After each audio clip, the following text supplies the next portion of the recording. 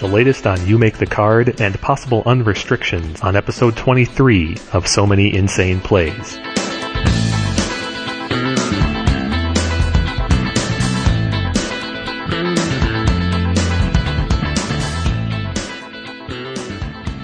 Welcome to episode 23 of So Many Insane Plays, in which we debate possible restrictions and unrestrictions in Vintage. I'm Kevin Crone with Stephen Menendian. Hi, everyone. As we go through the show, if you have any comments or questions, please tweet us at Many Insane Plays on Twitter or email us at So Many Insane Plays Podcast at gmail.com.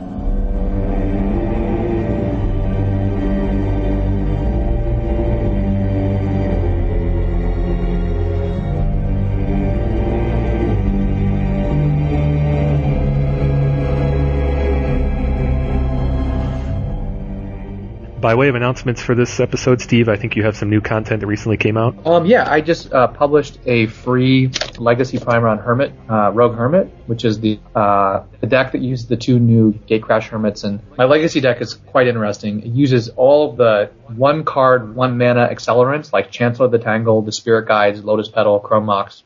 But the real breakthrough for me was figuring out how to interface Living Wish in the deck, which makes it very consistent and much stronger without relying on Lion's Eye Diamond. And I sort of figured that out. It's a free article on Eternal Central, so check it out. Also, go ahead, check out my Burning Tendrils Vacaville first place tournament report, brand new. My second first place finish there in the last couple months. And the latest History of Vintage series article, 1998, has been published. So 6 of those articles have been published, 6 chapters. It's turned out phenomenal. People seem to have a real nostalgia for the old school Magic right now, Kevin. There's even a format called Old School Magic that plays like 1994 rules. And some people are so hardcore, you can't actually play with revised cards. They require you to play with unlimited, beta, alpha, etc. Wow, I love it. A format after my own heart. Mm-hmm. Go ahead. No, you go ahead. I also love the discovery of Chancellor of the Tangle in that Legacy deck. I think that is awesome. Yeah, it's really powerful, and it's even better. It's even good after turn 1 because there's so many ways you can store the mana with Chancellor. So Living Wish, for example, you can use Chancellor of the Tangle and a Spirit Guide or something to find like a City of Traders or a Cavern of Souls. So in a sense, there are a lot of ways that you can turn Chancellor of the Tangle, even if you can't go off on turn 1, into a viable plan of action. And its interaction with Chrome Mox means you can get double benefit on the first turn with it. That's the best play. So if you generate a mana with it and then you imprint it on Chrome Mox, you can Living Wish immediately. And it's bonkers. It's like a 2-for-1. That's awesome.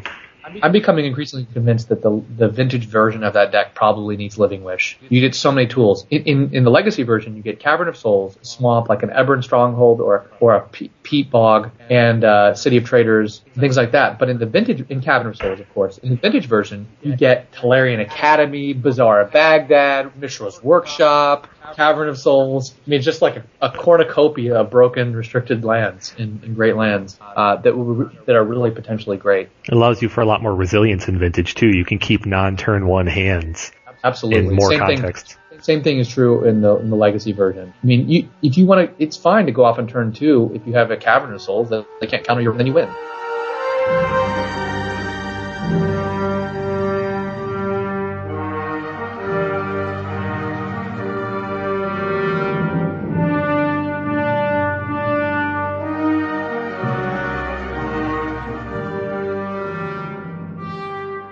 Let's also talk a little bit about You Make the Card. Now, we dedicated a ton of time to that in our prior episode, obviously. And as of this recording date, Black has won the color vote, and now we're voting on whether or not we're going to make an aura or a non-aura enchantment. And I think it's pretty clear a lot of people expect the aura to not even come close in the voting process, but we've already been surprised by a couple of the other votes.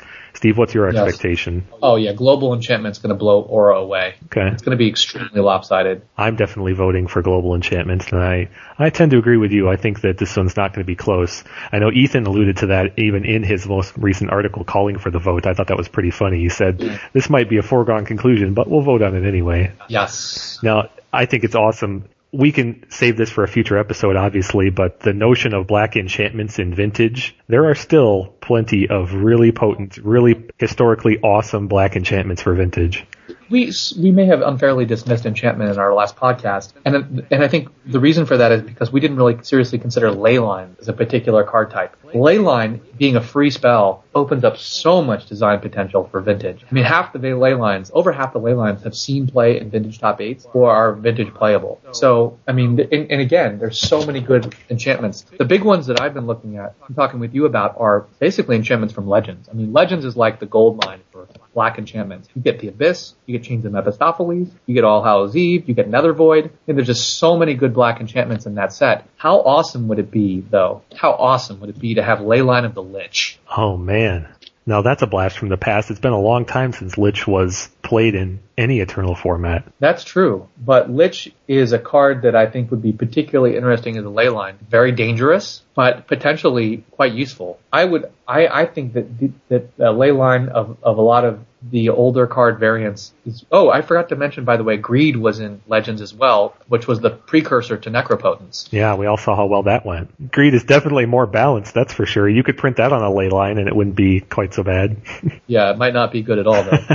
Kevin, you used to go by the handle Chains. When I first met you, that was your signature. How would you word a leyline Chains of Mephistopheles? Well, I've given the matter some thought already because I think that the current wording on Chains of Mephistopheles actually it's loyal to the original intent of the card, of course, but I think you can make a much simpler version of that wording that removes a little bit of the complexity and removes a little bit of the power.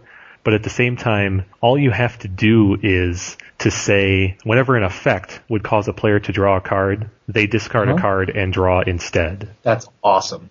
That's brilliant. You can compress it down to one sentence, and careful rules understanders will note that wording excludes your draw for the turn, because your draw for the turn is not an effect. But it also means that if you have no cards in hand, you don't get impacted by the whole drawback of having to mill instead of draw. And I think that's a fine balancing point. I mean, the odds of you having no cards in hand already means that the deck playing Chains has accomplished its goal. Chains was very rarely a lock piece per se, and more so just a disruptor. And I think that wording... How good would that card be in Legacy against all the Ponder Brainstorm nonsense? I think it would be awesome. And as a leyline, though, as you've said, as a leyline, because Chains is highly effective at fighting those effects, those Brainstorm Ponder effects, but it costs 2, and those cards all cost 1. You can't actually fight those cards effectively with a Chains of Mephistopheles, despite how good the effect is. So as a leyline, it gets around that limitation. We could see our first non-4-mana leyline. You could definitely print Chains of Mephistopheles as a leyline. The slightly less powerful version I stated, you could make it, say, 3 mana and have the leyline effect. And then it would definitely come into the conversation as a way to fight all the efficient cantrips that are all over Legacy and Vintage. I love it, Kevin. I think we should submit that card. I think that's going to be my submission when it comes to mechanics, assuming Global Enchantment wins. Sounds great. Well, we circle back and talk more about this subject in the near future. We definitely will, and we'll talk lots more as soon as Global and Black Enchantment is declared the winner. Which both and many people expect to be the case. Great job, Kevin. I threw down the gauntlet for you. I gave you the challenge. I knew you'd rise to the challenge, so I love your leyline. Thank you.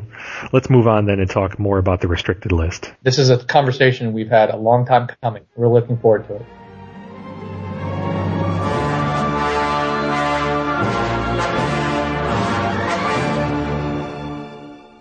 Next, we want to talk about the banned and restricted list. Not so much the banned list, but the restricted list. The banned list's not quite so interesting a topic. But Steve, we've monitored the comings and goings from the restricted list for several years now. Many years. Yeah, the most recent being Burning Wish. And we've been doing this since long before we were podcasting, of course. And one of the interesting topics that comes up every once in a while, because there are no changes to the Vintage list, is what could be done or should be done. There are still a number of candidates, thanks to the ebb and flow of the metagame, that could be unrestricted, that would have varying levels of impact. That's what we want to debate. And this is a topic that we've long had on the docket and just never got around to. Mm-hmm. And we think it's a very interesting topic, which is which cards, if any, should be restricted and which cards, if any, should be unrestricted. So we'll start with the unrestricted discussion.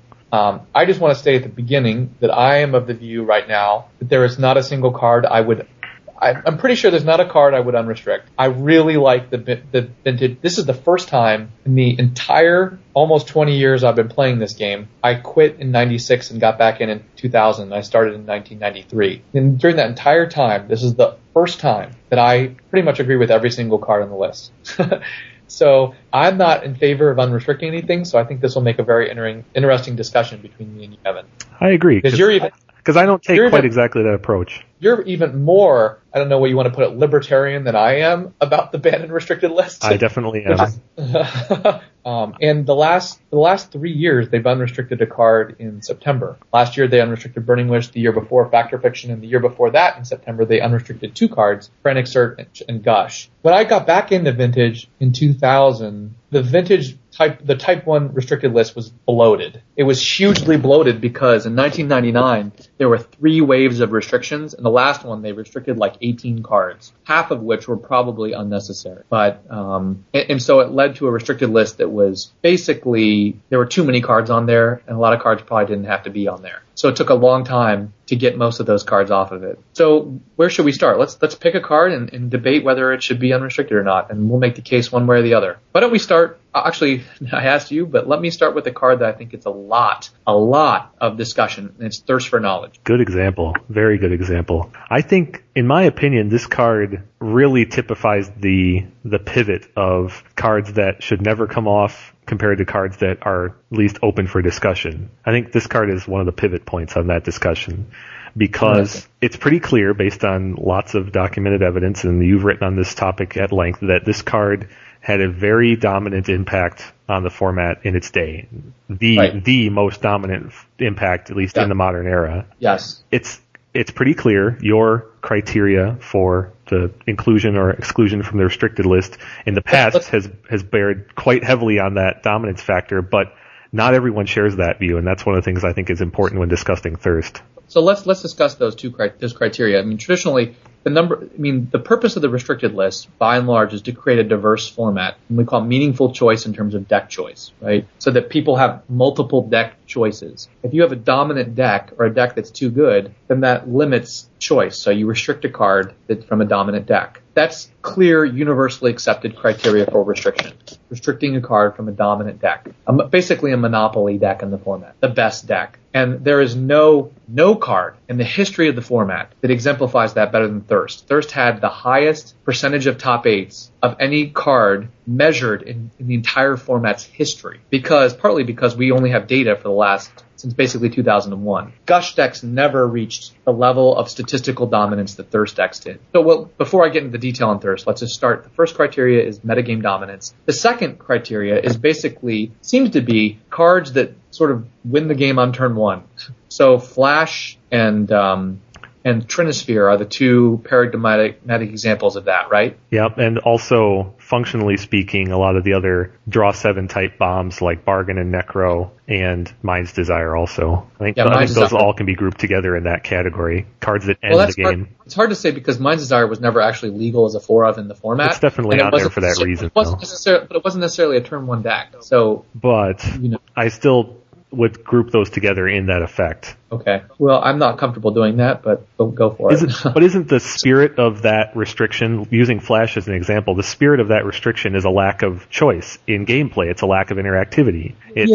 And so, regardless of whether or not the card Flash is the thing ending the game or Yawgmoth's Bargain for 18 is the thing ending the game, the choice is it's correlated to speed. No, well, I don't think that the difference is I don't think that Yawgmoth's Bargain, I don't think that Desire are turn 1 plays, even at the time they were restricted. But the turn itself is not as material as how much occurs in such a game. And I don't, because I think that, okay, well, it depends on how you understand the restriction of Flash. I think that both the restrictions of Trinisphere and Flash were, I think, but I could be wrong, people didn't even get 1 turn to play. The Flash is an easy turn 1 play that can just win the game if you've got a Protean Hulk and 2 in a Mox in your hand. Right. And I think if you were to try and encapsulate the reason why Yawgmoth's Bargain is restricted, you would end up using a lot of the same language, because the next question is obviously, well, why is a turn 1 win bad? Well, it's because it removes choices and limits deck blah, blah, blah, blah, blah. All the same criteria are going to end up being used for Yawgmoth's Bargain as well. Well, the thing is, what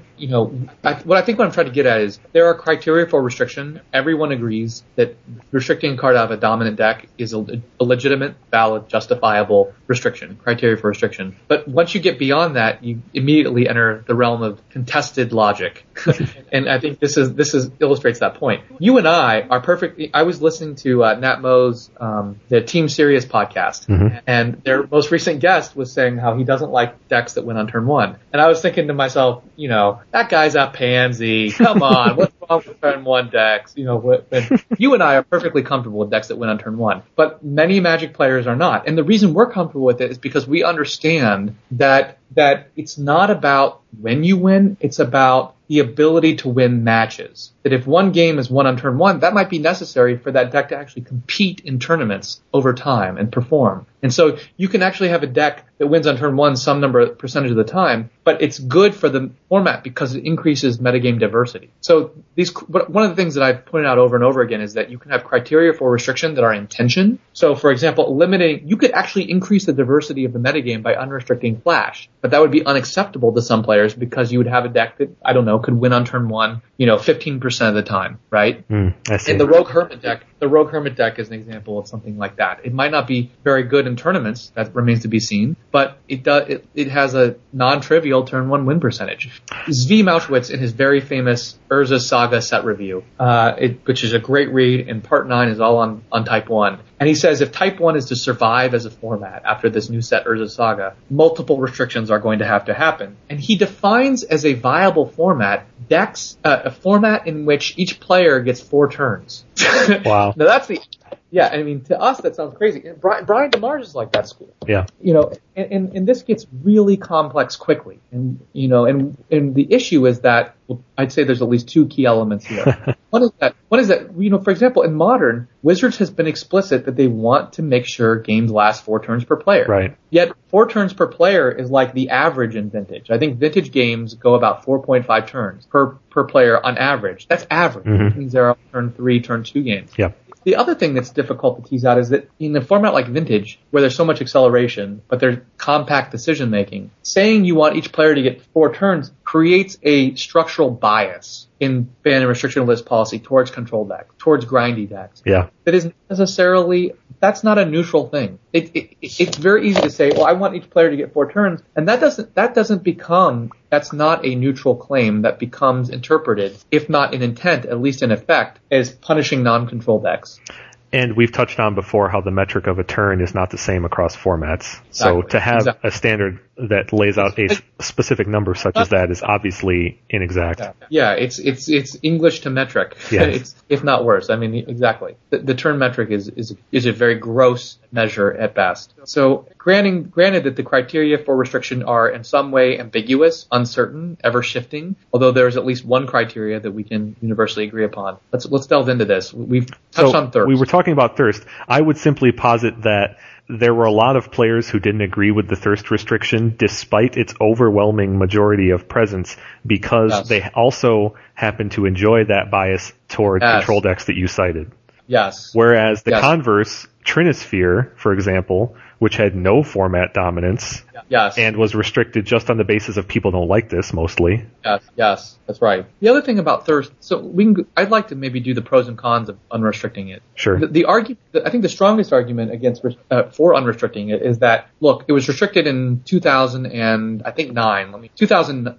and that was now 3.5 years ago, almost 4 years ago. Enough time has elapsed that it's a safe unrestrict, and people point to cards like Fact or Fiction as a safe unrestrict, blah blah blah. I do not think that argument is good, and I think that argument is poor for at least 2 reasons. First is that the thirst for knowledge was legal for years and fine for years until I helped get Time Vault restored. I think Time Vault decks with thirst for knowledge are just too broken, and I don't think there's anything structural in that's changed. I think thirst for knowledge decks. My number one argument against thirst being unrestricted is this: does anyone doubt that if thirst were unrestricted, it would become the de facto best blue draw engine? I don't. I think it would become the preference of choice. Whereas right now you have diversity of blue engine. You have Jace, you have Gush, you can use, Standstill, Dark Confidant, all kinds of.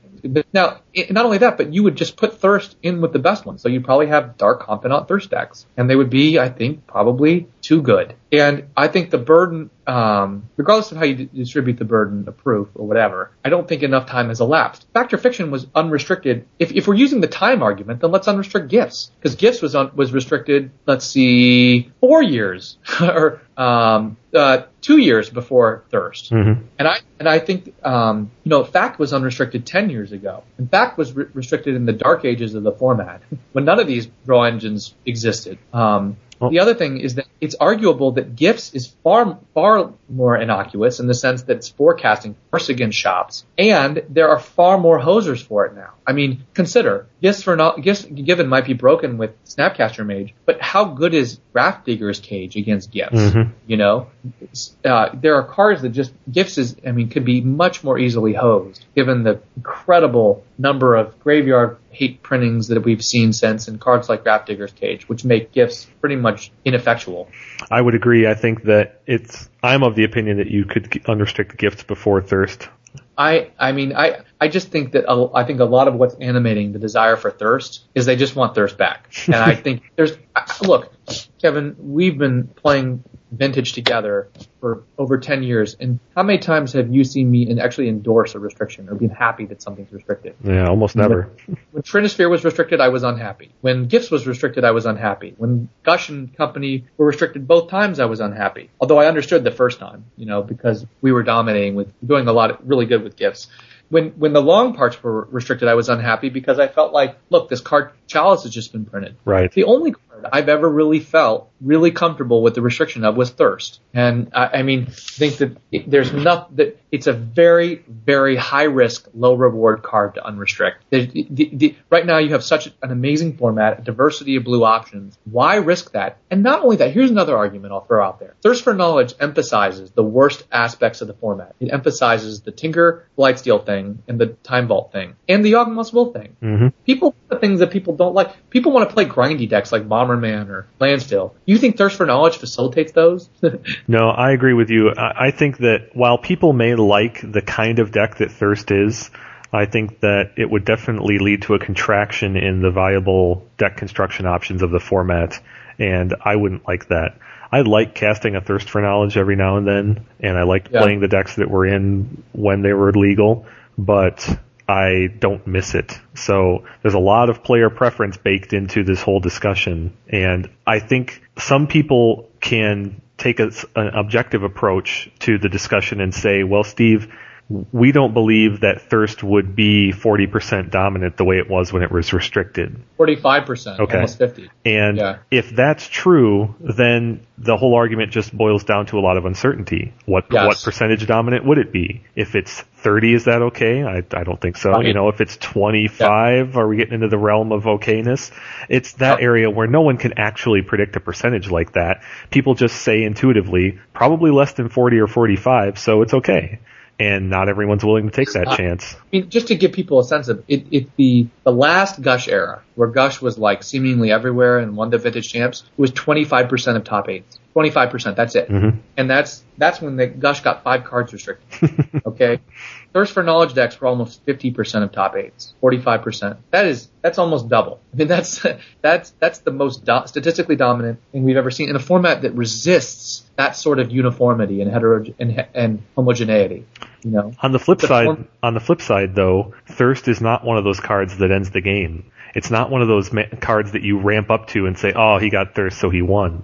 Games continue after Thirst is cast. Neither is Gush. Well, Gush is less so, though. Gush is one of those cards where you play it on turn 2, and then you play it again on turn 2, and then you play it a third time on turn 2, and then you play it 3 more times out of your graveyard, and it did end the game. Right. Gush is a lot more like those game-ending cards than Thirst ever will be. Thirst has never been part of a game-ending combo, Time Vault notwithstanding. Yeah. So I would say that the problem with this issue and the whole is that it goes in opposite directions. If you want the game to be grindy, Thirst is part of games like that. I don't really agree with that. I think Thirst is the kind of card where I played against, look, we both played in the Thirst era, which was largely the Star City Games Power 9 era. Right. Thirst is the kind of card where Rich Shea goes turn 1 Mox Land, Thirst. I remember a game where he went Mox Land, Thirst, Lotus. Well, look, that's aberrant though. That's I know, below the median. he probably discarded like a Mindslaver or something, and then it's like, and then play Goblin Welder. But those games, but that's what I'm getting at though, is while it's possible to construct a game-ending scenario with Thirst, that's not the norm. Even Turn 1 Thirst is not a game-ending scenario. But it's not grindy like Bomberman or Lance. It's much more grindy like Gush. Yeah, my point is that it does not lead to these degenerate scenarios like Flash, like Trinisphere, like Necropotence. It's not like in the game to turn after you cast Thirst. So in that sense, it has a lot of appeal from people who say, well, I don't care if it's 40% of the metagame, I can still play in that metagame. We both agree that Thirst should not be unrestricted. So let's invite our listeners to give us other arguments for unrestricting, and we'll discuss it. And that's why I say that I feel like this card really is a fulcrum on which this discussion of the restricted list bends. Because many other cards you could talk about restriction, and they would create this newness in the format. They would create something that it just doesn't exist today. Thirst doesn't create newness in the format. It just consolidates some existing things. We're going to talk about a card like Windfall in a minute, but one of the differences between Thirst and Windfall is the way in which Thirst directly interacts with so many features of the modern control deck. Sure. Namely Tinker, Time Vault, and Yawgmoth's Will. And those are the most problematic elements of the format. Those are the cards that if you created a vintage ban list based on power, those three cards would be the top candidates. And that Thirst draws those in the very center of the format. Right now, we have a format where Time Vault, Tinker, and Yawgmoth's Will are not uniformly in control decks. Thirst, I think, would change that situation very quickly. That's a good point. Consolidation is not to be celebrated. So let's turn to Flash, which I think is an interesting point that illustrates some of the other aspects of this discussion. What do you think of Flash? I think that there is a lot more hate for it in this day and age. It would not be as strong as it was. Which hate cards in particular do you have in mind? I'm thinking, almost all the Dredge hate, for example. The Leyline of the Void existed at the time. It was a key part of the Yes, but did it exist in conjunction with the 3 or 4 other anti-Dredge cards that are in everybody's sideboard now? That's the real issue. People didn't have Flash boards in the way that they have Dredge boards today. That is to say, it wasn't ubiquitous. It didn't even last long enough to become ubiquity. I don't know. I don't think that's true. I think that I remember playing Leyline of the Voids and stuff in my sideboard for both Dredge and Flash. That you were hitting both at the same time. Well, and now we have even better cards, though. What was the card you had after Leyline of the Void, though, is my point. Jailer. Leyline of Singularity was also included for Flash. See, that's the point. Leyline of Singularity is pretty bad. Let's be clear, though. Let me ask, do you think Flash could be unrestricted or should be? It could be, yes. And I have the same answer for a number of these cards. As long as you're comfortable with the thing that it creates, it could be. Would you? Would I? No. Yeah. No, I would not because I don't believe it adds things we need to the format. Flash is the one card that I'm comfortable with unrestricted. I think it's the one card on the restricted list that I'm pretty close to completely comfortable with. That's really interesting to me because I think there are plenty of other cards that are less dangerous and add more interesting things and don't just create specters of problems. We'll get to that, but those other cards. But I'll explain why I think Flash is okay. Okay. First, Flash was legal when you could play 4 Brainstorm, right, 4 Merchant Scroll, and 4 Ponder. Yes, the deck would be not nearly as consistent as it was then. Not even remotely. Yep. I mean, you used to be able to go Brainstorm on turn 1, Merchant Scroll on turn 2, and then win. You find the Merchant Scroll finds the Flash, Brainstorm finds you the Protean Hulk, you're good to go. With all those cards restricted, Flash is going to be incredibly inconsistent. Right. I just don't know if it's going to be at least slow enough that it's going to be a chore to assemble all that stuff. The other thing is there's more hate for Flash than ever before. Mm-hmm. I mean, for example, you can play Spell Snare to fight Flash now. You can play cards like that, cards of that nature, that I think would be very good at combating Flash. The deck would look dramatically different on paper. It would play dramatically differently than it did, and I think it would be acceptable. It wouldn't be dominant. It would just be another thing. That's the other thing, is Flash was never more than 10% of the Type 1 metagame. It succumbed to the Trinisphere restriction. Yeah. I mean, I encourage anyone who is skeptical of Flash to go look at the data in my article archive, and you'll see Flash's trend line. Yeah. It was never more than 10% of top 8s, ever. I don't think Steve, you're arguing a point that I don't think anyone is actually in favor of, which is I don't think anyone believes really that the mass restriction that came about because of Flash was actually warranted. I don't think anyone in the community today would actually say that was the right thing to do. The question is then, if it wasn't warranted, is it okay to restrict it now? That's what I'm getting at, is how do you roll it back, though? What was the right thing to do?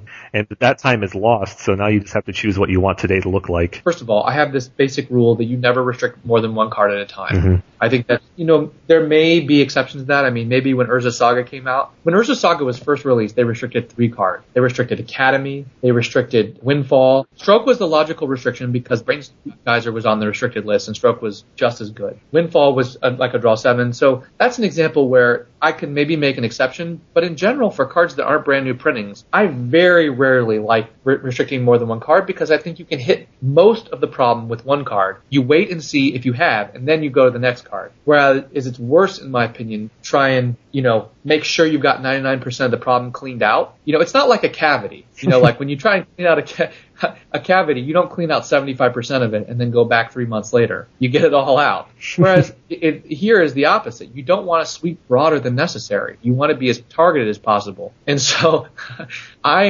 if I had been in charge of the ban and restricted list, I would have restricted just Merchant Scroll, waited, and then probably restricted Brainstorm. And that's probably it at the time. But at this point, in terms of you can't unwind the clock, mm-hmm. I think unrestricting Gush was absolutely correct. Surprising, but correct. I think Flash is the next card you can unrestrict from those 5 cards. Flash is the safest of the 5, of the 4 remaining restricted cards. Flash, I think, has no chance of dominating the format. Mm-hmm.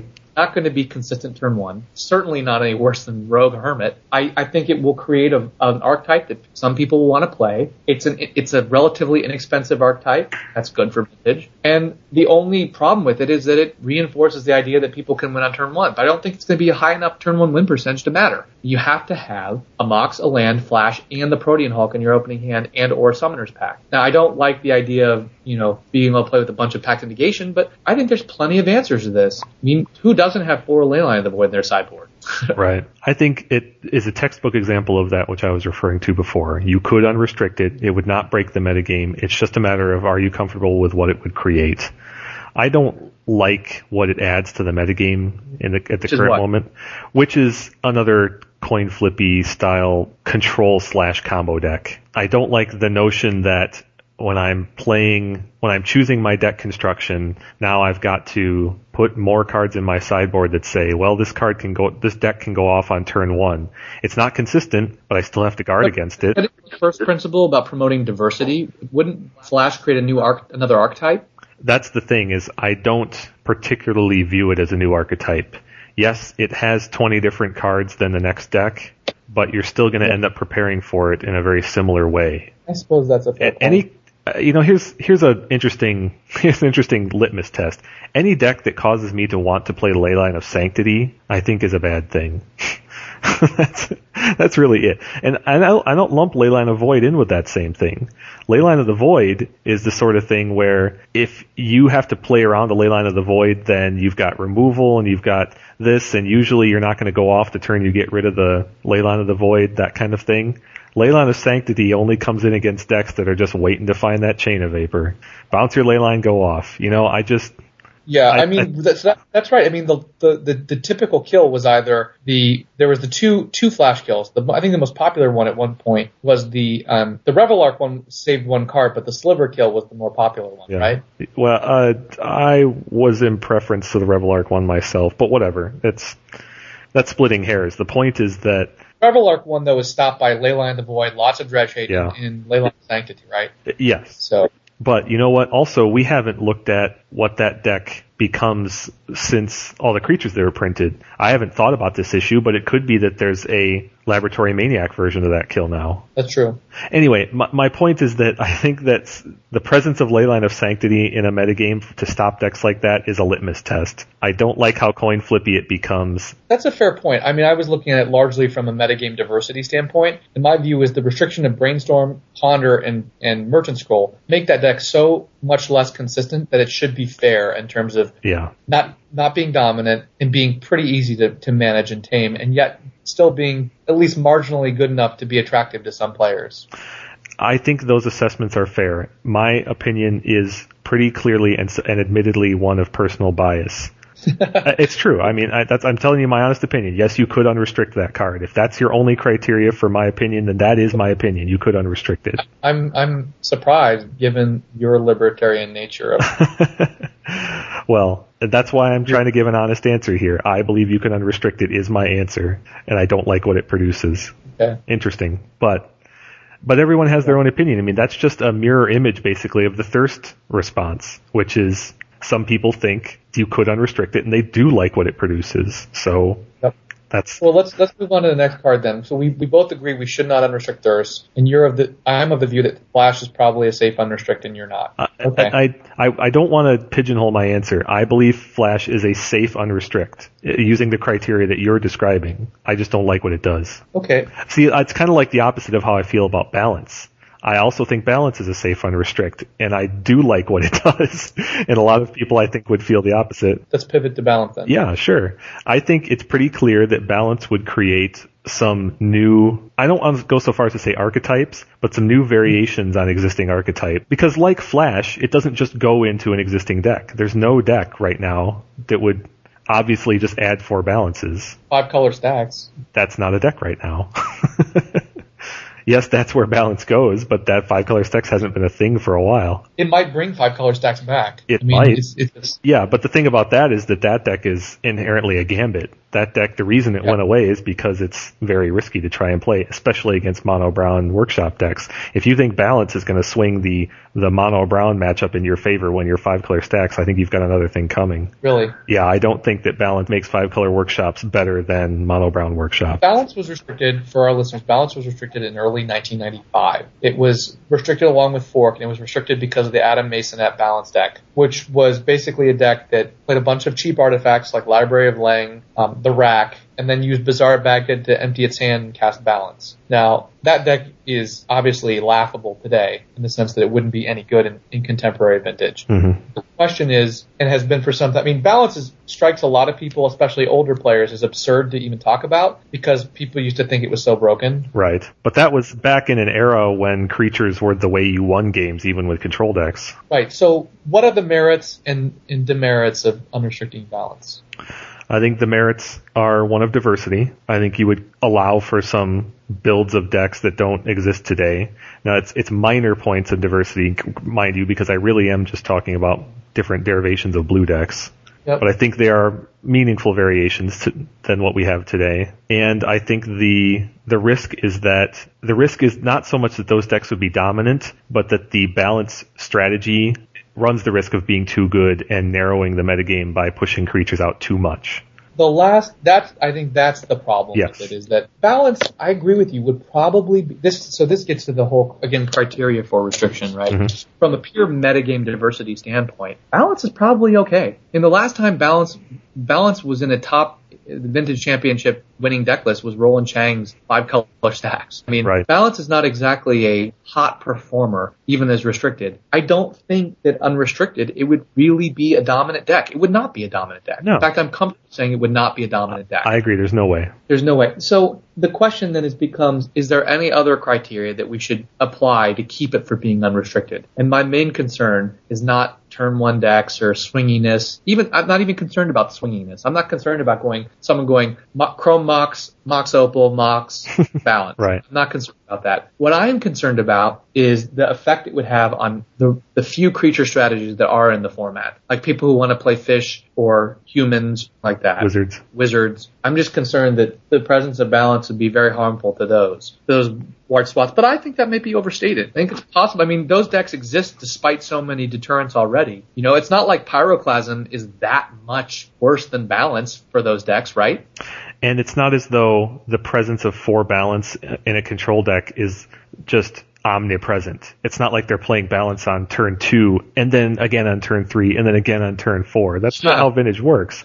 Balance, it's a powerful reset button against a deck like, say, Rug Delver, but they're just going to rebuild. You're going to play balance. They're going to play Goyf next turn. It's going to be fine. The fact that you got a 2, maybe a 3 for 1 means that your deck is viable now, whereas that strategy isn't today because of decks like Fish and Delver. You're persuading me that balance is a safe unrestrict. And you really can't construct a Masonette rack balance deck today. That's just not viable. That was the first point. Yeah, I mean, I agree with you completely. That's not viable. You're not going to have. You could have a creatureless, quote unquote, control deck more so than you do today. I mean, you might see a return of the creature deck that has only 1 or 2 creatures in it, as opposed to the 8 to 10 that some of them have now. The most busted thing you can do is probably just play like a Rogue Hermit-like deck that has like just very few lands, a huge amount of artifact accelerants and cheap artifacts, and then you just balance. But you're going to have to protect balance. You're going to have to make it resolve. Yeah. You're going to have to draw it. It needs to be situationally relevant. I think it opens up interesting new archetypes. It does. It also interacts interestingly with archetypes. For example, balance versus dredge. That's a very interesting situation. Yeah, it is. You reset them for a moment, like what happens? Also, balance has never existed as a fora in a world that included planeswalkers, which is a case for and against its power. If your opponent plays Jace, your balance just got a lot worse. Conversely, if you have Jace and they have a board of 2 or 3 creatures, your balance just got a lot better. So I think it creates interesting tension. But Jace generates card advantage it's like a Jayemdae tome. It's the modern Jayemdae tome. Naturally, but my point is, it's in that Jayemdae tome wasn't interacted with by balance. It has that same kind of double-edged sword. Yeah, exactly. And you're going to be losing cards from hand to resolve balance. It's card disadvantage a lot of times. Well, that's why control decks historically did not run balance. That's why the deck did not run balance. Right. Except maybe in the sideboard. I just think I think it creates interesting options. I think it's going to create some blowouts. It's going to create a couple of scenarios that some players don't like. Some Rug Delver players are going to look at it and say, hey, wait a second, this is terrible. That card is a one-sided wrath, or 2-mana wrath. And to which I would say, not exactly. I have to construct my deck around it, and it leads to interesting options. Do you play 4 Bobs in your balance deck? Yes. Playing the opportunity to play 4 balance might actually be an attraction of the format. Yeah, that's true. If they were to unrestrict balance, that might be a reason that people would want to play Vintage. Yeah. So I think it's just like Flash, in my opinion. It's a safe unrestrict as long as you're comfortable with what's going to happen. And it's going to create some things that certain types of players don't like. Well, I don't think it's like Flash. I think that maybe in the broadest sense it is, but I think Flash is a card. The problem with Flash is that it creates a non-trivial number of turn 1 wins, which people don't like. So that's in that category of things people don't like. Whereas balance, you could make a similar case for balance.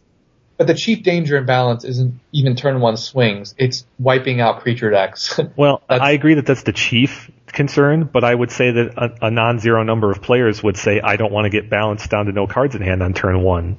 Yeah. I don't think that's going to happen. I mean, let me put it another way. If you built a deck with that as its goal, you could probably do that about as much as Flash could win on turn 1. And that's a very risky thing. I mean, imagine balancing the dredge player down to 1 card. That's not my point. My point is that I think you could balance someone down to no permanence and no hand about as often as Flash could win on turn 1. That's what I'm saying. About as often as Flash could win on turn 1. Possibly. If you built your deck with that as its goal, I think you could do that. I also think it's important to remember that Type 1/Vintage decks in modern era are able to recover much faster than in the past were. Totally true. There's so like. And as you said, that play is a game-losing play against Dredge. Yeah. So I think it's interesting. It creates interesting tension. You might bring back 5-color stacks of balance. That would be really exciting. It could. It could be. It could at least make it more viable than it is today. I mean, today it's not even viable. There's also more ways to stop it. I mean, certainly Mindbreak Trap is going to stop balance for anything that's relevant, right? And Spell Snare and Flusterstorm. But I'm saying on the turn 1 on the draw, when the attempt to hand, that's right. Balance is not the last card, so Mindbreak Trap is going to hit that every time. Yeah, you're right. That would definitely be a tension for that deck. What I was definitely going to point out as well, Spell Pierce and Flusterstorm. Yep. So, and not to mention Spell Snare as well. Right. So I used to think about balance a couple years ago in 2008 as a possible unrestricted in the Gush environment, but I think it would be a fairly exciting unrestrict. I think the only things keeping it on the list are inverse nostalgia. I think people have bad memories of what that card did 10 years ago, 15 years ago. So are we both pro unrestrict balance? Yeah. We're going to get a bunch of people saying we're crazy.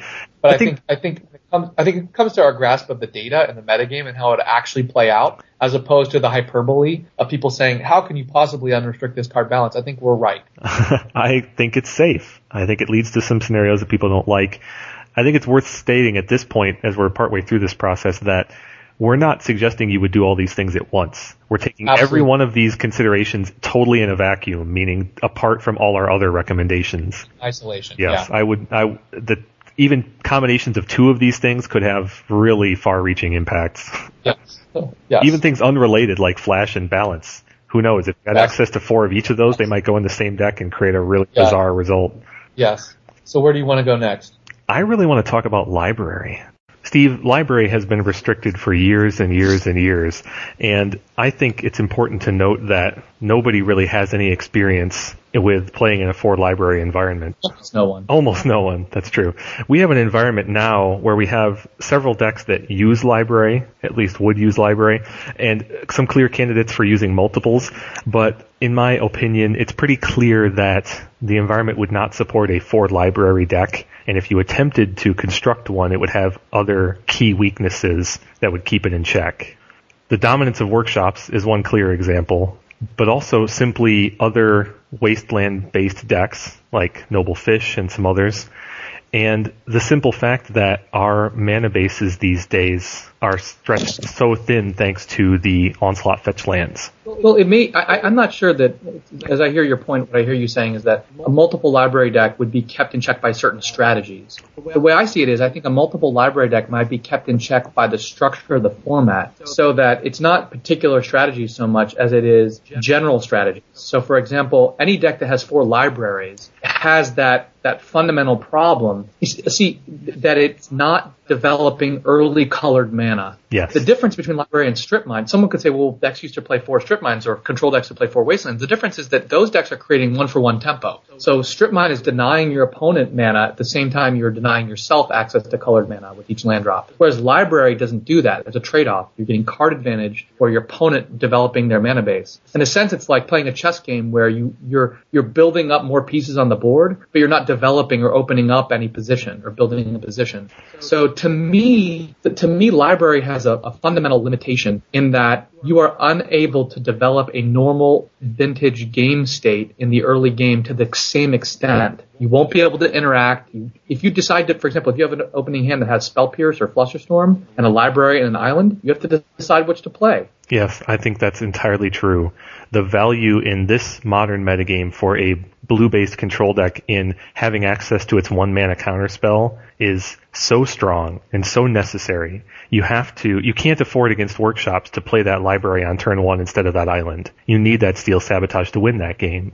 And Similarly against other decks, you need that Spell Pierce or that Flusterstorm. You can't just play a library on turn 1 and ride it to victory like you could in 1996. Right. It's not to say that you couldn't build a 4 library deck, but I think there's severe limits on the general strategic strength of such a deck. I mean, there may be some natural equilibrium, like of two libraries, but let's be honest, library is not the card it used to be. I mean, library, 10 years ago was extremely powerful and was even used in Gush decks, 5, 6, 7 years ago, but it has sort of waned. Because it's just, the format is so fast that the card advantage provided library is so incremental, and not just incremental like Bob is powerful, but it's not just incremental like Jace or Bob. It's incremental at a severe cost, which is that you lose early development that is so crucial in the format in the ways that you just mentioned. Mm-hmm. The other thing is, it might be interesting, there might be like a natural equilibrium where, Landstill decks play 2 main deck libraries and 2 sideboard. But what happens is that if there's a structural limitation, it may be the case that some decks push so hard control that they open up other avenues for attack. So that, Bomberman decks or Landstill decks or really hard control decks that want to use libraries, have to fight it out at that level. Much like, there's a fight right now with Flusterstorm, Mental Misstep, etc. But those cards are just dead in other matchups. So it exacerbates that element of the format where people have to make these hard cost-benefit decisions about cards that are great in certain matchups and very weak in other matchups. And library is just the epitome of that.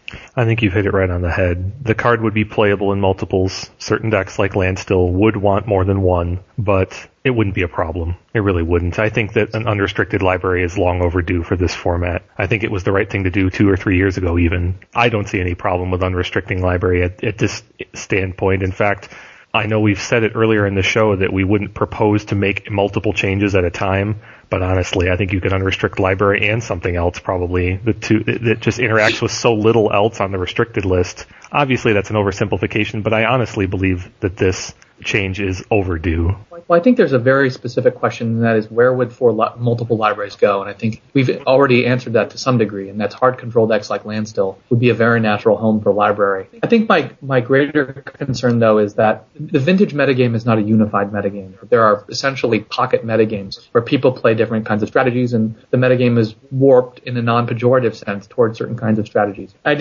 bear some concern that in very control-heavy metagames, multiple libraries might become, if not unfun, dominant and discouraging for people in the format. Relatedly, and this is a non-trivial concern, is the extreme cost. Library is the rarest card, one of the rarest cards in Magic. There are only 5 million Arabian Nights printings. That it's 1/3 as rare as a Mishra's Workshop. There are 1/3 as many libraries as there are Mishra's Workshops. If the ratio holds, there are 15 million Antiquities cards. So there's a real concern that unrestricting library would make the format, at least for some decks, very cost prohibitive. More so than it is today, but it would only be an incremental issue, of course. You're talking about if a Landstill player has a fully powered deck today, they've got Black Lotus and 2 to 3 Moxen and a full set of Volcanic Islands and Force of Wills. I mean, if a library would, of course, immediately double or triple in price to, say, $300 or $400, but that's the thing. So like a library right now is, I don't know, $150. Right. If a library becomes unrestricted, it could easily become a $200, $300 card,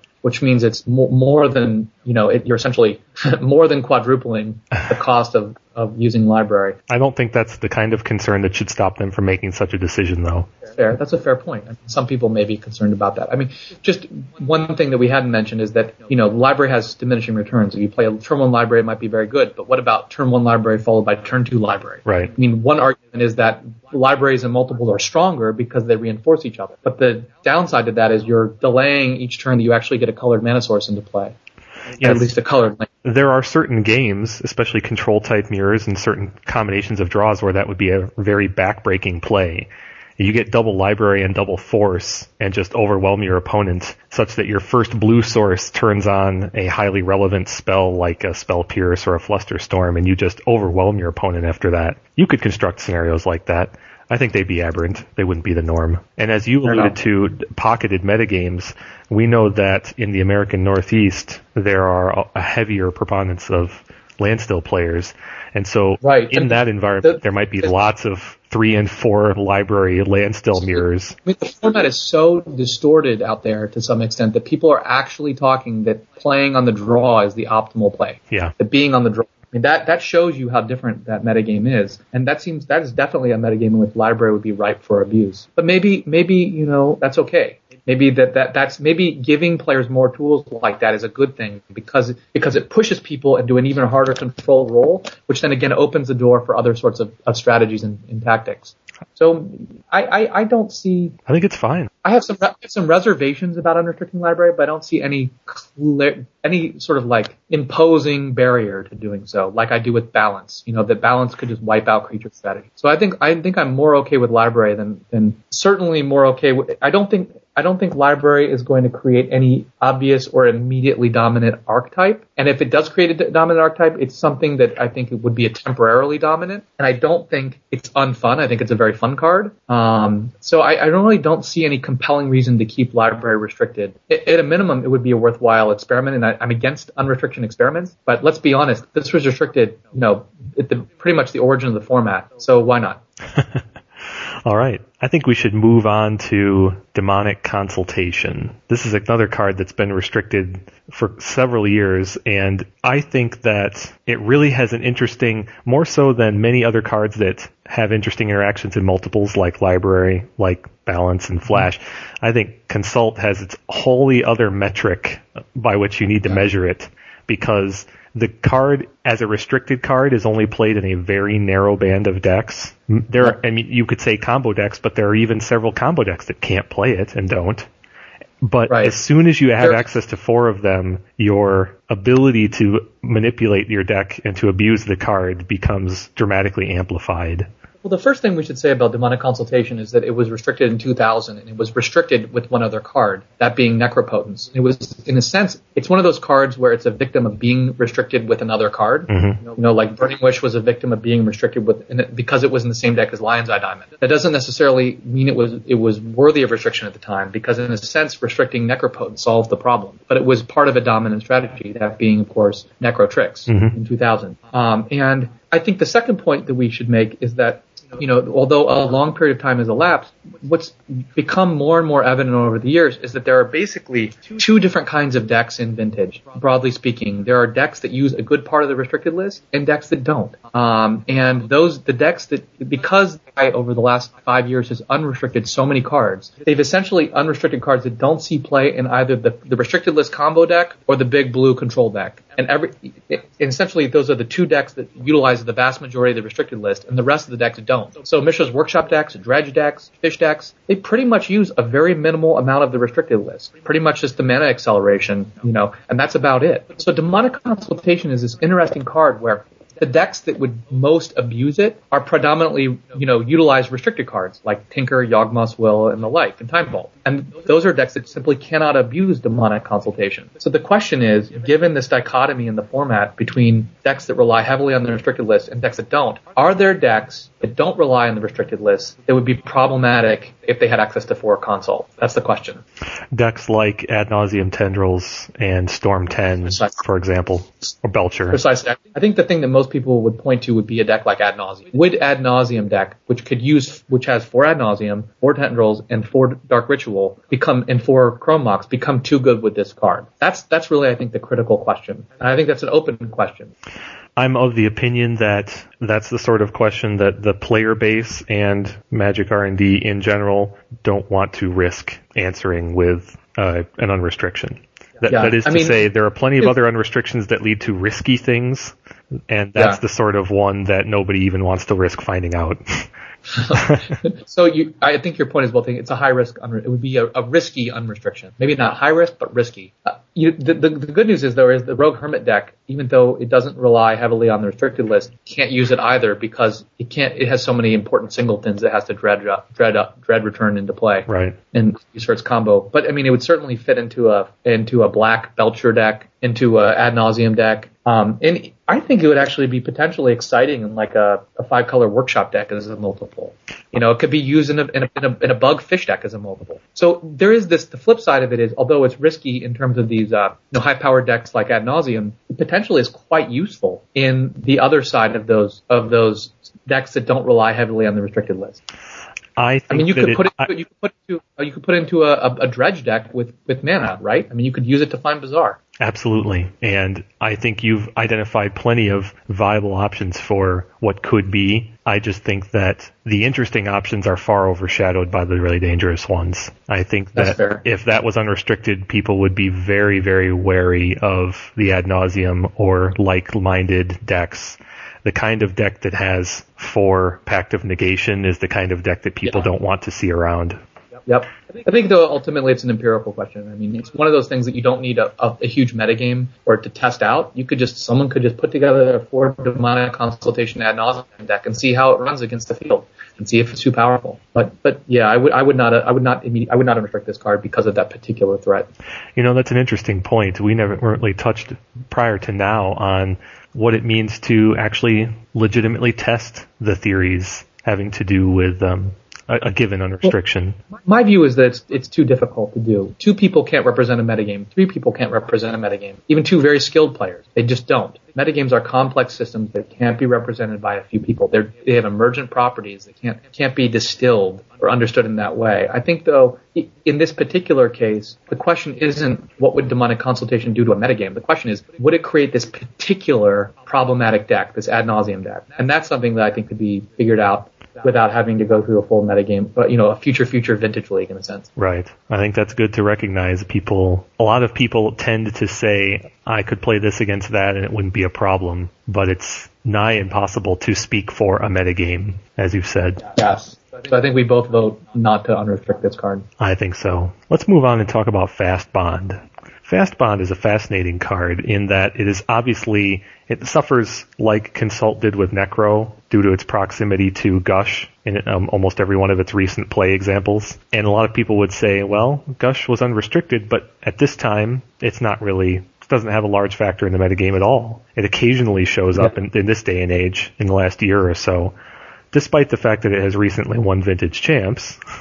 But do you think, at face value, question number one, if Fast Bond's unrestricted, do you think Gush becomes a problem in the metagame? I think there's a sub-question to answer there is, how many Fast Bonds would Gush decks play? Mm-hmm. I don't know the answer to that question, but my suspicion is less than 4 and more than 1.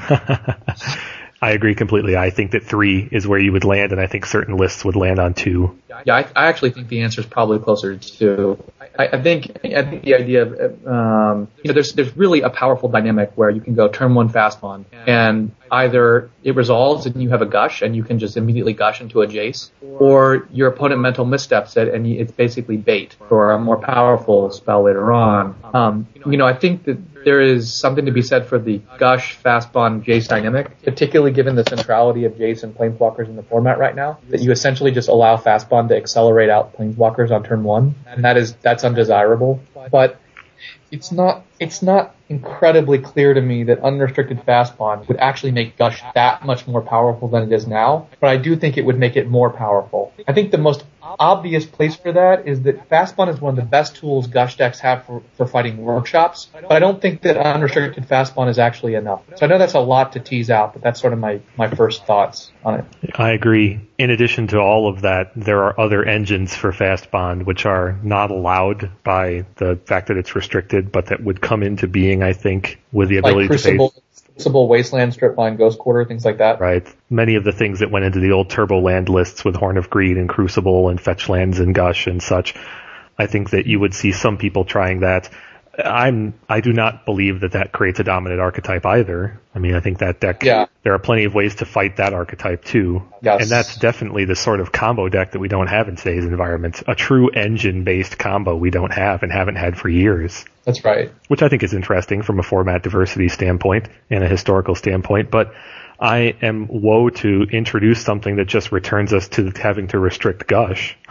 Yeah. I mean, the fact though that Fast Bond wouldn't necessarily be a 4 of isn't dispositive. It isn't determinative here because, Agreed. I mean, if you unrestricted Yawgmoth's Will, it doesn't necessarily mean you play it as a 4 of. It still could potentially be a problem. Agreed. I guess as a general matter, I think that it provides such potent engines even without Gush, and the ability to do what we just said. I mean, you can generate infinite mana with a Crucible, and you can wipe out your opponent's entire land base with a Crucible. Mm-hmm. So Fast Bond Crucible and Fast Bond Gush into a Planeswalker is just so potent. I mean, you think about one of the most annoying turn 1 plays in Vintage right now, which is Lotus Jace. Fast Bond essentially becomes the equivalent of that. It enables that, and I just think that's extremely undesirable. Even if it wouldn't necessarily be dominant, it's not good for the format. So you would liken it to its most problematic uses. You would liken to mana acceleration. I think that's right. I think from that standpoint, it's completely fair to say that it has its place among the other restricted mana accelerants like Soul Ring and Mana Crypt and such that just facilitate too many other things on the first turn. Yes. So it's not necessarily its engine capacities or the fact that it facilitates turn 1 Gush more so than today, but that it just is sort of a universal in accelerating you to other broken stuff. Yeah, I mean, it doesn't even have to be Gush. I mean, you can go like turn 1 Fast Bond, Mox, Land, Jace. Mm-hmm. You know, You'd have turn 1 Oath of Druids with no Moxen. Yeah, exactly. Forbidden Orchard, Fast Bond, Land, Oath. You'd see that happen occasionally. A number of other combinations. Exactly. What do you? We haven't even talked about just going, fetch land, Fast Bond, Workshop, Crucible, then fetch out every land in my deck, mm-hmm. Play Ghost Quarter, do the same thing, yep.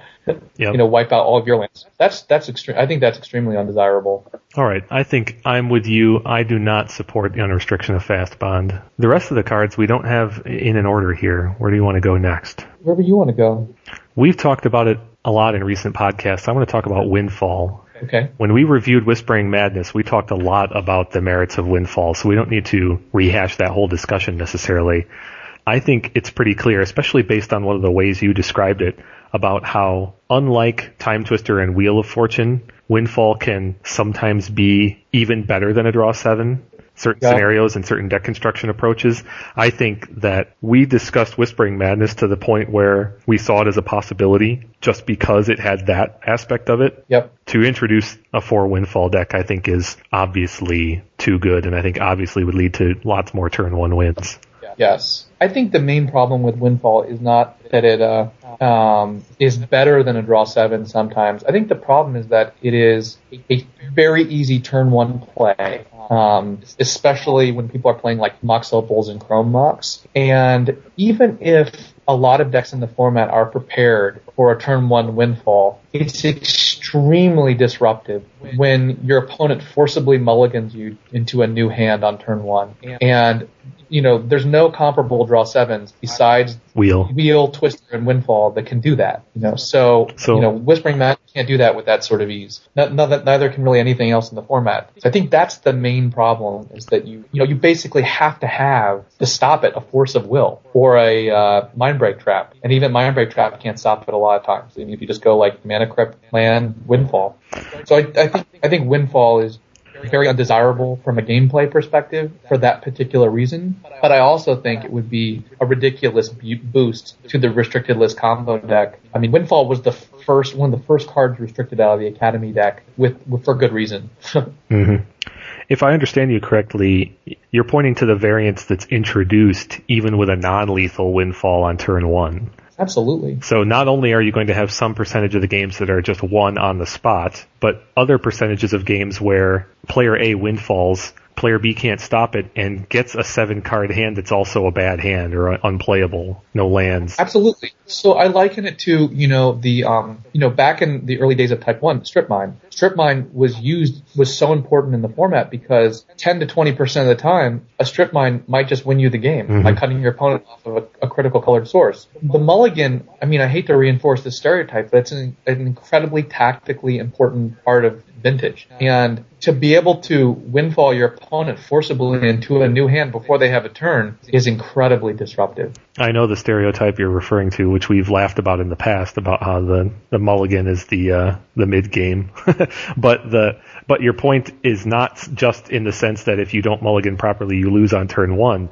But mulliganing is also key in terms of your plan for a given game, not just turn 1, but your plan for turns 2, 3, and 4. It's very matchup specific. It's very sensitive to your particular circumstance, or what you anticipate how the game plan to unfold, what kind of sideboard cards you have. Mulliganing is incredibly important. I mean, in a workshop mirror, you're looking for certain cards when you mulligan, not just a workshop. And to be able to mulligan someone into like a no land hand or a hand that has completely the wrong tools just pushes them out of the game in the way that you described. It's just you don't even have to win the game in a sense, but you're just destroying your opponent's chances for winning the game. All right, I don't think we need to belabor the issue any longer. Neither of us in favor of Windfall's Unrestriction. Yeah. Let's talk about one that's a little more debatable, I would say. Let's talk about Channel. Steve, Ooh. You've done some testing on Channel, I know, and you've done some espousing on it in the last couple of years. I don't remember how long ago the article in question I'm thinking of was, but right. Give us your summation, I would say, of what Channel would do or could do to the format.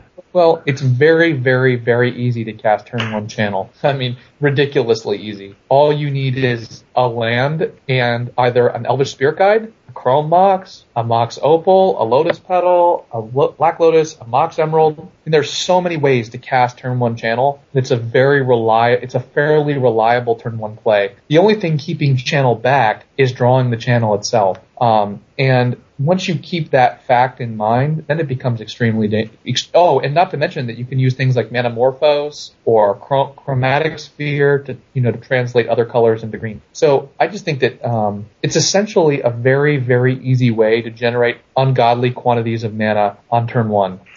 I think that pretty much sums it up. And in addition to all of that, the relative ease of which to generate that kind of mana is that if someone succeeds in doing that, it is almost entirely game-ending plays that are going to result. Yes. And if that play succeeds, then the game ends. And if it doesn't, that player is probably crippled, and it just leads to coin-flippy outcomes that are, as we've said before, undesirable. Right. What do you make of the notion that Channel is akin to many other aspects of, say, a Belcher deck? We have Belcher decks in the environment today. They make top 8s every now and then. They use channel. Yes, that's what I'm getting at is what would you say to the notion that the effect we're talking about already exists in the format? The sort of all-in on empty the warrens, hope you have Flusterstorm, Mindbreak Trap kind of thing. I would ask people to look at those Belcher decks and then ask if they want those decks to have 4 channel. You see my point? So I do, but I'm trying to frame it in another way. Not that how it would make those decks better, but how about the notion that sensation already exists? Meaning those Belcher decks in question it's not the same. Are already built around all-in plays that they can execute with relative ease. Yes, except that they lack the degree of consistency that channel would provide. And resolving channel, you could make a much more focused and better list without channel. That isn't to say the channel deck would dominate. That wasn't my sense, but it's just too consistent of a turn 1 win. The gold fishing I did had like channel decks at like 50% turn 1 wins. The main thing is actually just drawing channel. I just think it'd be extremely undesirable from a play perspective, but it's very difficult to gauge if it would be like tournament dominant or not. I agree. The things you could do with channel, the obvious one is Belcher, but the other things, you could play turn 1 Emrakul. Mm-hmm. You could play a bunch of, artifact creatures, like, I don't know, put together a bunch of like a Wormcoil Engine and a Lodestone Golem on turn 1. You could chain together the kind of mana fixers you mentioned earlier in Chromatic Star and Chromatic Sphere. Into a giant tendrils, for sure. Exactly. And there's all sorts of desirable things that channel enables. It's kind of like Fastmon. It's hard to say that those cards would be like tournament dominant, but they just do stuff on turn 1 with such consistency. I guess listeners may wonder, well, why do I have concerns about channel and Fastmon but not Flash? I just think that Flash lacks the consistency. You have to have all these other things assembled, like you have to have the Protean Hulk in hand. I just think that channel can be built in a more uniform way where you will have naturally the tools to do whatever you want with it, similarly to Fastmon. The tools that you would put together in that to go around channel in that deck are all synergistic and useful without the channel. Exactly. So you put together the stars and the Manamorphose and the rituals and the Elvish Spirit Guide. You don't draw the channel, but you still drew the Belcher and you cast it on turn 1 anyway. The same is not true. The opposite is true for Flash. Flash is filled with a whole bunch of cards that you have absolutely no utility for until you've found Flash. And then you need them to go off. So it has both sides of the coin are completely different. Right. Which makes it a less consistent deck, easier to disrupt. Steve, I picked the last few. What do you have on your list that you want to talk about? Let's talk about Gifts Ungiven. Cool. I think Gifts Ungiven is a very intriguing card for a number of reasons. There are both reasons to unrestrict it and reasons to keep it restricted. I think let's just go through the reasons to unrestrict it. Gifts Ungiven was restricted at a time before Brainstorm and Merchant Scroll were restricted. And clearly, the Gifts deck used 4 Brainstorm and 4 Merchant Scroll. The other Gifts deck used 4 Thirst for Knowledge, which is also restricted. So all of the traditional tools that were built around Gifts are no longer unrestricted. The second reason or argument you could advance to unrestrict Gifts is that a significant amount of time has elapsed, and like it was restricted, I think 2006, whereas which makes it closer to Factor Fiction than I think something like Thirst. The other thing is that the third argument I think for unrestricting it is that it's just not the best forecasting cost spell in the format, and that would be Jace. So the opportunity cost of the card, like a Factor Fiction, is quite high. Finally, I think there's a case to be made that workshop decks are so potent that unless you have something that can generate recurring card advantage like a Jace, Gifts Ungiven just isn't good enough. That said, there are reasons to keep it restricted, and I think the most prominent is Snapcaster Mage. Snapcaster Mage is basically what Recoup was, but just better. So you would probably play like 3 or 4 Snapcaster Mages in any Gifts deck, and it would be really good. The one thing, though, that I would say against that is that Grafdigger's Cage exists, and Grafdigger's Cage just murders Gifts. Just murders it. Mm-hmm. I mean, for people who don't know, the Gifts combo, which Gifts Ungiven for Recoup, Time Lock, Tinker, and Yawgmoth's Will. And no matter what they give you, you get to Time Lock Tinker for Colossus and win the game. In this case, instead of Recoup, you use Snapcaster Mage. But Gifts Ungiven, when your opponent has a Grafdigger's Cage in play, is just brutal. It's a Factor Fiction for 2. Yeah. Not even. Yeah, I mean, you can use it to generate card advantage, but it's not as good. Not nearly as good. What? So I mean, there's a lot going forward and against it. I kind of think that if it was unrestricted, it would probably be okay, but it's a high risk unrestriction. All right, I've said a mouthful. What about you, Kevin? I wanted you to go first because I knew you would hit the nail on the head, and you've done it. I agree with everything you said. I'm of the opinion that you could unrestrict gifts right now. It would quickly become the focus of some new blue-based control decks. But unlike Thirst for Knowledge, it would not become, I don't think, the de facto draw engine. It would make a niche blue deck, and I think that's okay. I think that's the most important point. I don't think gifts would.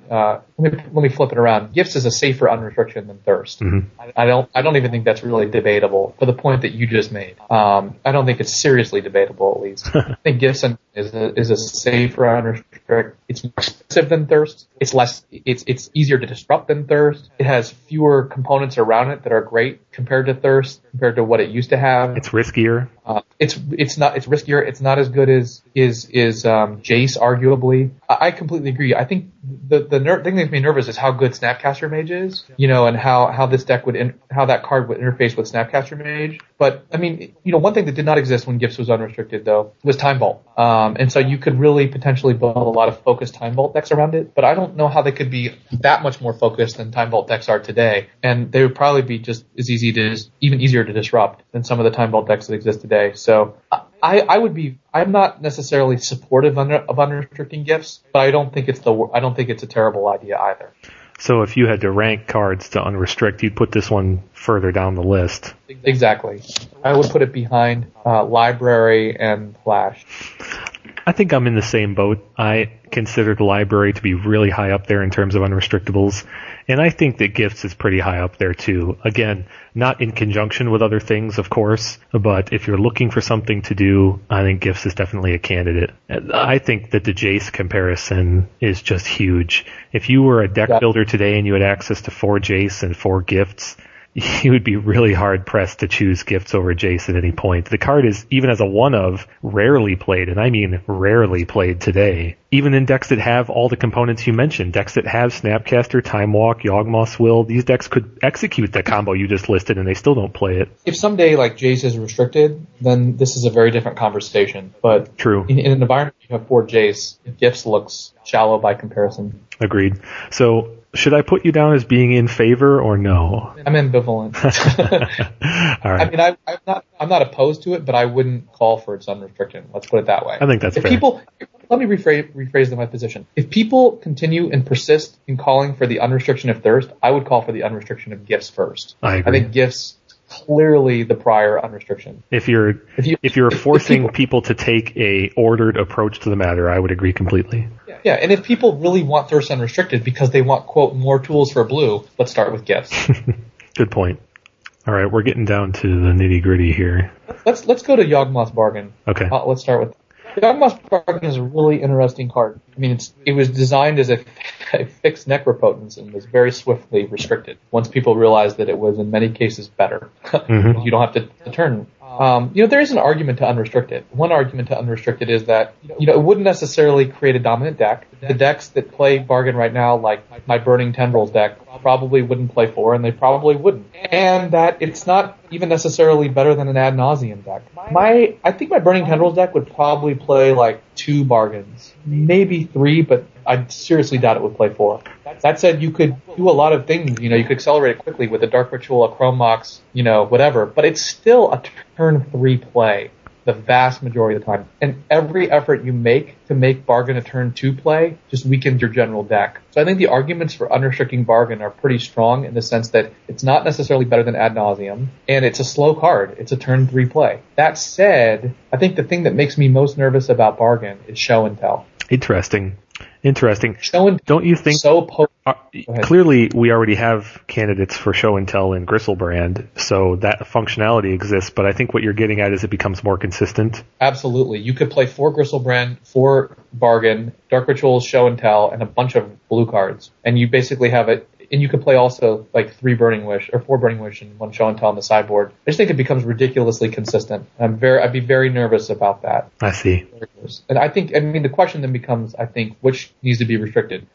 Show and Tell or Bargain? I mean, I play Show and Tell in my Burning Long sideboard, and it's ridiculously good. I just think that Bargains, it would probably necessitate the restriction of Show and Tell. So you have to choose. Right. But if Show and Tell is restricted, then I think Bargain might actually be okay as unrestricted spell.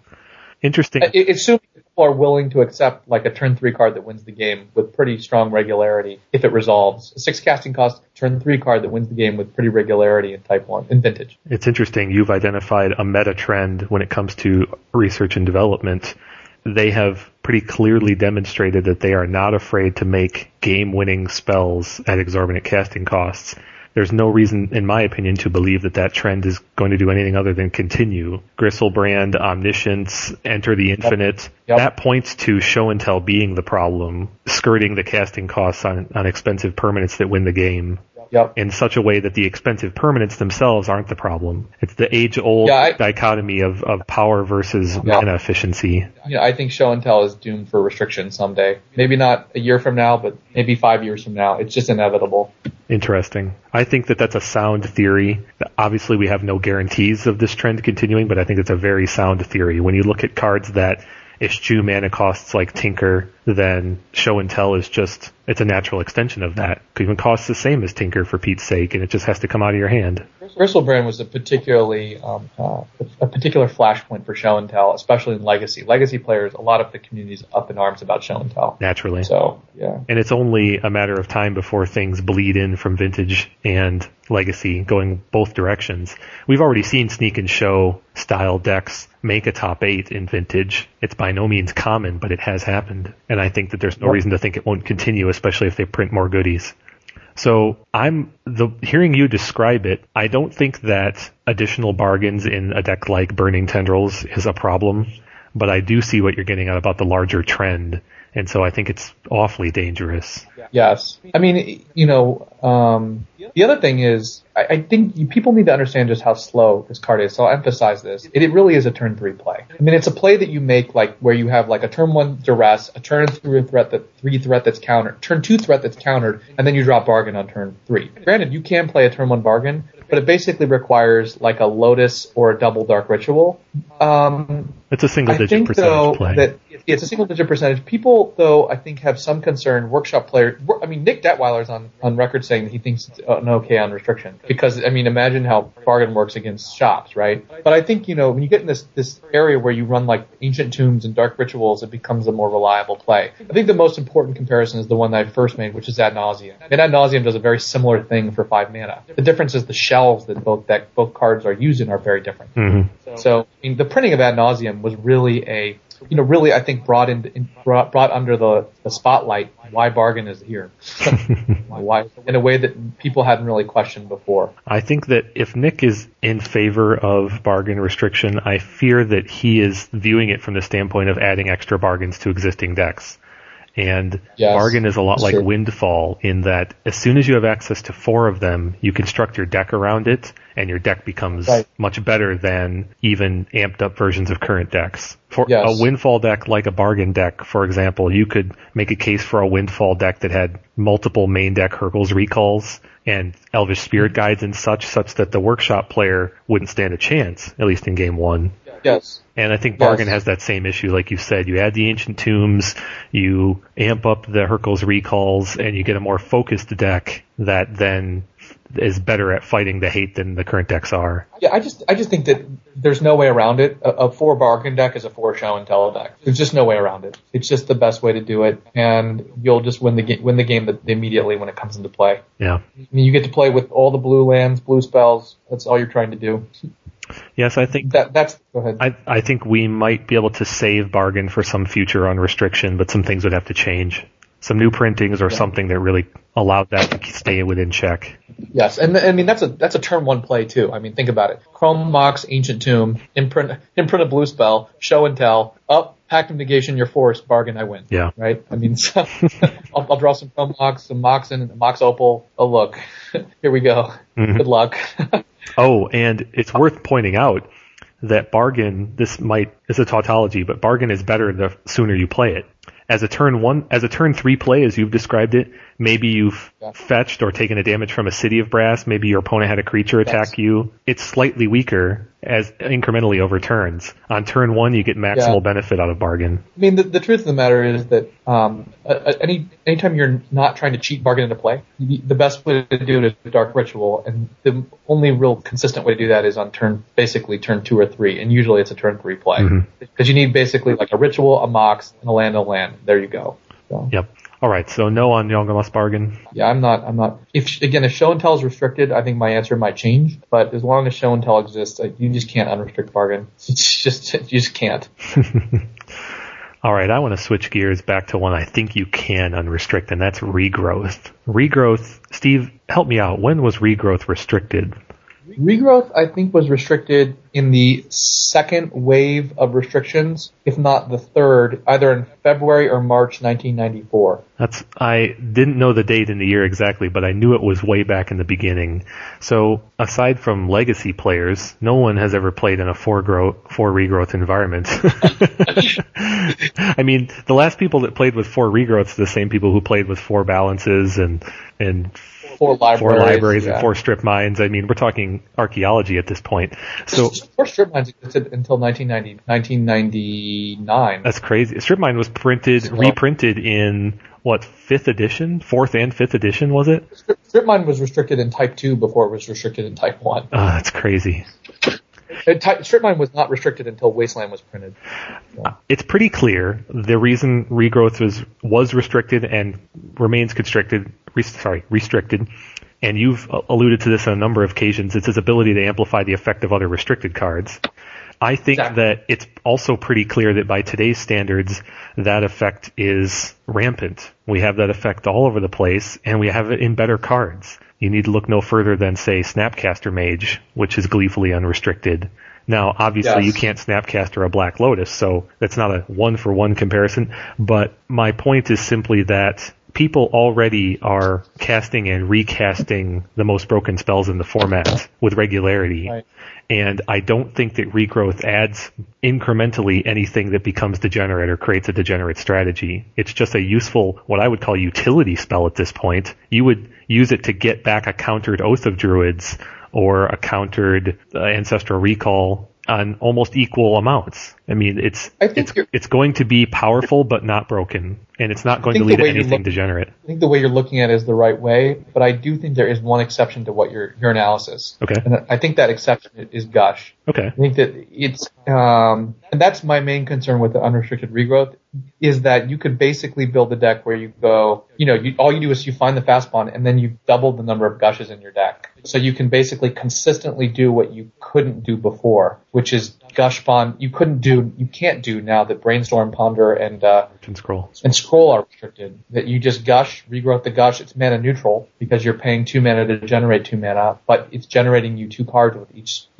iteration. And I think that's the problem with regrowth. There is another potential problem, which is just, regrowth can allow you to take a ton of time walks in a row. And you could, there may be a way, like, I don't know, with a janky personal tutor deck or intuitions that you can go really broken with a bunch of regrowths. But I mean, your point is well taken. There's so many recursive cards in the format right now. I mean, you can play 4 Snapcaster Mage and et cetera, et cetera. How is regrowth better? I think the way regrowth is better is Gush decks. That said, I'm not sure that a 4 regrowth Gush deck is truly a problem. There are also, we don't have a control deck or a combo control deck in the format that consistently uses its graveyard as a primary win condition. We have some that do use it occasionally, like Bomberman, for example. If we had one that Snapcaster decks do, but they don't use it as a primary. They use it as just another resource. It's utility, sure, and no one's clamoring for the restriction of Snapcaster Mage. If we had a deck that tried to push that envelope and recursive and reliably win games with recursion like you've described, I think the metagame could adapt and it would be acceptable. We already have decks that are hedging against dredge with things like main deck Nile Spellbomb. I think a tiny bit more of that and any kind of regrowth uprising would be quickly quelled. Yes. That's why I'm comfortable saying that it would be good, but it would primarily be a utility. It would be like Snapcaster Mage is. Yeah, if it became too good. There's just so many tools to stop it right now between Gravedigger's Cage and... Also, regrowth has never been unrestricted, obviously, in most environments, but it's also never been unrestricted in an environment with so many good counterspells. All the counterspells that people play these days that are the utility ones stop this thing. Mana Drain, Spell Pierce, Spell Snare, Mindbreak Trap, heck, even Misdirection does, ironically. This thing gets stopped by so much of the spell utility that we have today that there's just no way it would get out of control. Well, your point about Spell Snare is well taken, but, it's hard to say. In a format with a restricted list, this card does have the degenerate potential of emphasizing those particular cards, and there does seem to be a critical mass of tutors right now. Between Mystical, Imperial Seal, Demonic, Vamp, you can probably pretty reliably find a card you want to regrowth a bunch of times. I think you definitely could. You're right about that. It won't be a primary strategy, though, I guess is what I'm getting at. It won't be... Yeah, so how many regrowths would you run? That's just like so many of these other cards, I think you're going to land on 2 or 3. I think an Oath deck is definitely going to run 2 or 3. I think you might see a Bug Fish deck, for example, modulate a little bit and run a couple of regrowths. Maybe emphasize Tinker a little bit more than they do today. I think you'd see a little bit of modulation, and that's pretty much it. You'd see decks adapt the way they've adapted Snapcaster Mages. Snapcaster Mage is a 2 or 3 of in most applications, and it's not even in all blue control decks. Yeah. There is another thing, which is a regrowth in an opening hand is not the best card. Very similar to Library. As you observed with Library, turn 1 Ancestral is a great play, and everyone's going to make it. But turn 1 Ancestral, followed by turn 2, regrow my Ancestral, whether or not you get to play it on turn 2, the simple fact is you're not advancing your defense at all. Yep. It suffers from the same problems that Library does. If you're spending all your mana just to draw cards, then you're opening yourself up to certain strategies, and I don't think there's any doubt that is sometimes good enough, but not a problem. Bottom line, I'm in favor of regrowth on restriction. I'm opposed to it. I don't think it's the safest one on the list, but I still think it could be done. It's one of those cards that Patrick Chapin advanced as his super vintage format, where they unrestricted like 8 cards. I just think that it ultimately is too broken as a general matter, and I think it would contribute to a problematic deck, maybe more than one. And I think that it's especially dangerous with Gush. Okay, fair enough. Why don't you pick the next one? Let's go with Ponder. Good choice. Ponder was obviously part of the Fab Five that got the axe. To use a retro contemporary reference. So we've covered it before in a couple of different contexts earlier in this show and in others about how we, generally speaking, don't agree with that restriction at the time. Yes. But that's not really the issue anymore, is it? The issue is, would you introduce 3 more Ponders into the environment today? Yes, that's the issue. I think that the environment could handle it. I think that it's just another example of one of those, what would it create and are you okay with that kind of scenarios. I don't think it would consolidate the metagame into an obviously best deck or anything like, say, Thirst Might. And I think it would amp up blue a little bit, but at the same time, Ponder is not a game-ending or even strategically dominant play for blue. Turn 1 Ponder opens you up to other things that workshops could do to you, for example, and I just don't think it's going to push anything else out of the metagame, so I'm in favor of it in and of itself. Well, as with so many of these issues, these cards, the issue is defined in multiple ways. The first and most important is, would this card create a dominant deck? And the second is, would this card create a consistent turn 1 deck or something of that nature? Be tactically problematic, like a fast bond or a channel, or to a lesser extent a flash.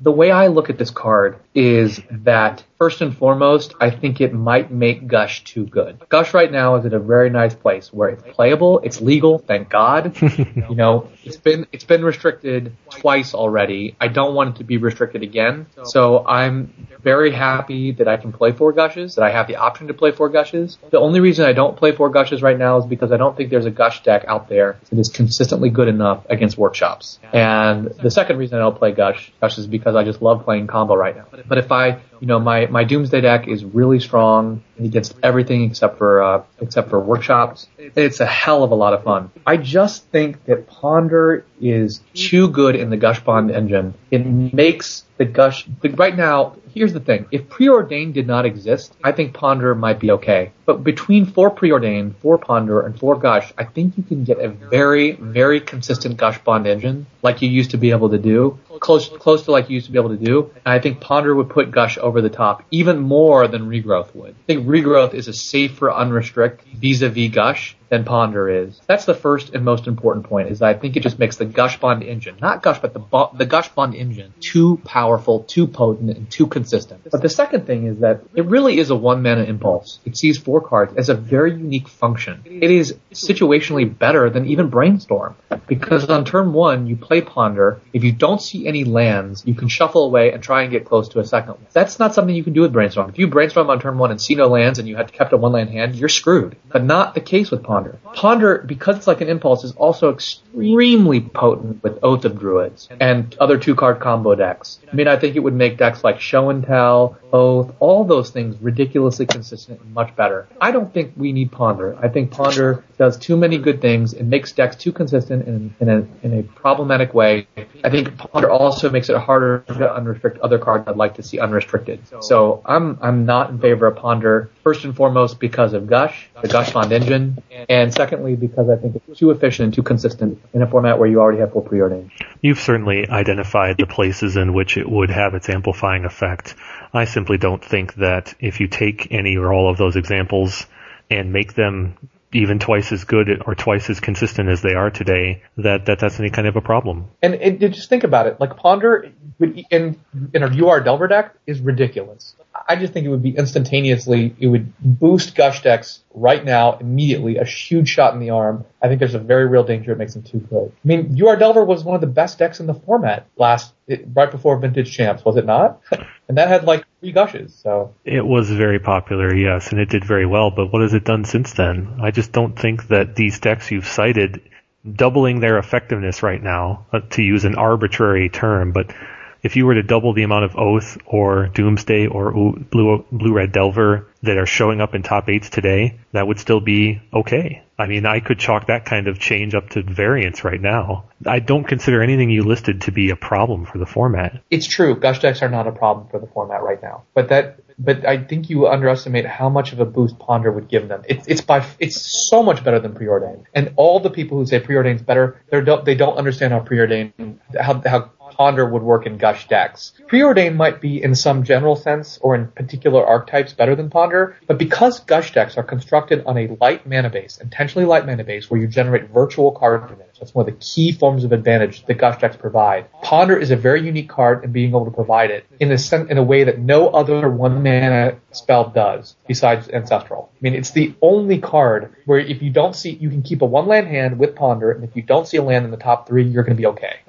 You know, that's the thing that Ponder does, that Gush decks love. And I just think it's just far too dangerous. Not to mention its other benefits. And the fact that Gush decks aren't dominating right now doesn't mean they aren't viable. I mean, we've seen in the last era of Gush, in which it's been unrestricted, Paul and I got 2nd and 3rd place at the Vintage Champs, and I was consistently winning tournaments all over the United States with Gush, for that entire summer and that fall and winter. So to say that Gush decks, aren't doing anything right now is not some structural deficiency in Gush decks. It's just the way the metagame is evolved at the moment. They could easily come back, and when they do, and they will at some point, I think Ponder would make them too good and would push towards a re-restriction of Gush for a 3rd time. And believe me, I believe that if it's restricted a 3rd time, it's not coming back. 4 Ponder has never existed in the Mental Misstep Flusterstorm era. Granted, but I think that actually is an argument on the other side. That the decks that would best use Mental Misstep and Flusterstorm are actually the Gush decks that would use Ponder. Okay, that's fair. Well, you are clearly not in favor of it. I still think it would be okay. It's pretty far down my list, meaning I don't think there's any way or reason that it would happen. But I think if you had to draw a line partway down this list and say okay, not okay, I would say it's okay. I guess I'm a little more lenient about things that that create these potential engines like Regrowth and Ponder than you are. Yeah, I think it might just be my affinity for Gush that's motivating my fear here. I just think Ponder, both cards are really powerful with Gush, but Ponder is the particular problem. I mean, you basically have a critical mass to build so just think about it. The last time Gush was legal, you had 4 Merchant Scroll, 4 Brainstorm, and 4 Ponder, right? You lost 9 cards. You got Gush back. You replaced some of those cards with Preordain. You get to play with things, you can replace some of them with things like you get some Jaces and things like that in the mix. I just think that Ponder puts you back in that mode where you basically have a really compact, extremely powerful engine that becomes almost portable across archetypes like it used to be. Mm-hmm. You know what I mean? You remember that? Where it's just Absolutely. like you just put these like 16, 17 cards in all these decks. And I just think it's, I mean, when you talk about decks like UR Delver being on the cusp, et cetera, I just think the risks are so high that it puts Vintage right back in that space again, in a similar space where Legacy is. I'm just not bored. We're going in circles now, but I just wanted to reemphasize that last point to try and give a different kind of perspective on it. It's interesting.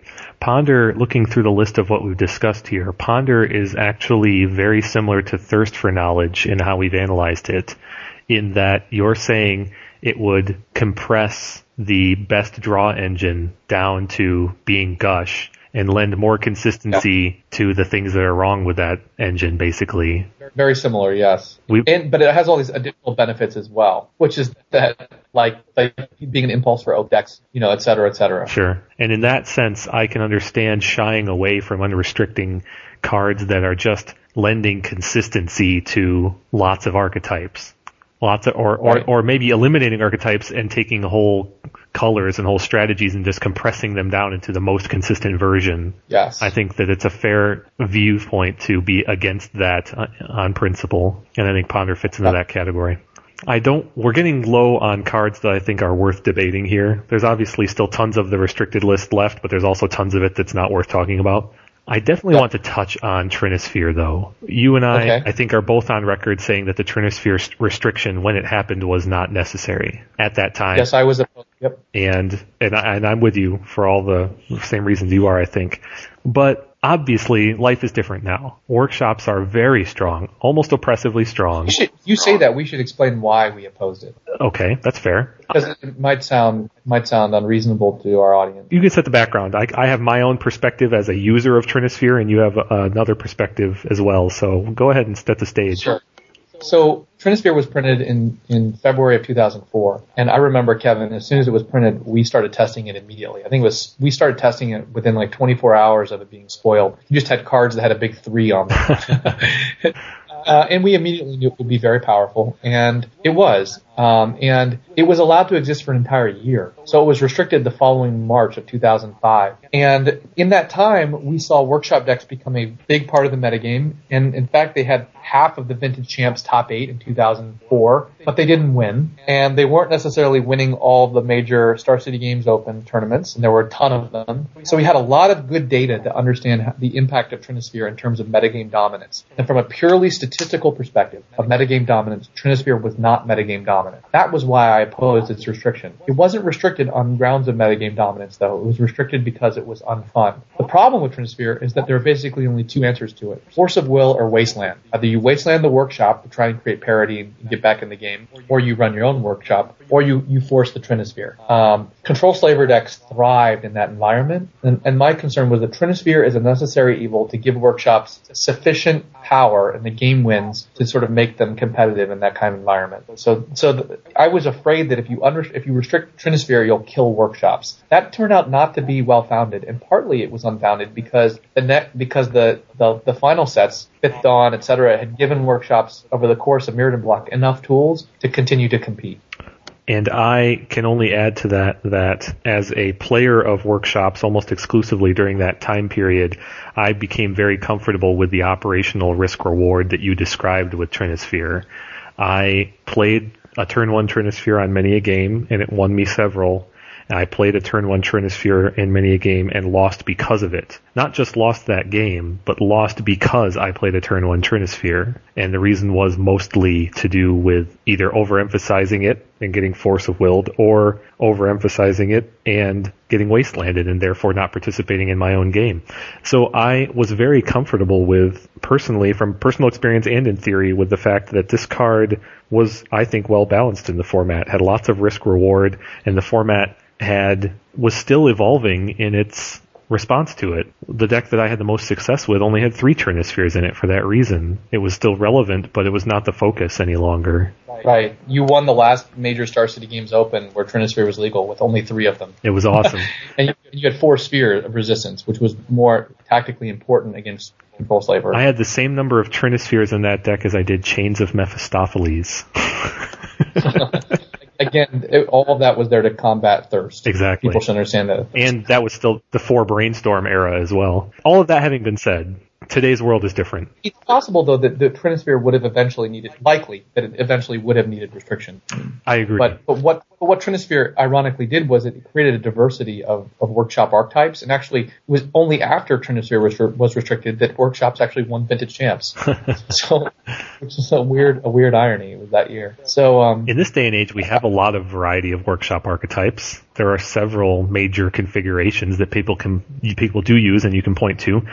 Not to the same degree that you used to have. I mean, there used to be like Roman, Uba stacks, 5-color stacks, the mud. Now it's pretty much consolidated into mud variants. That's like true. Kuldotha, Forge. Yeah, I definitely should have pointed that out to start with, that we're living in a post-colored workshop decks era.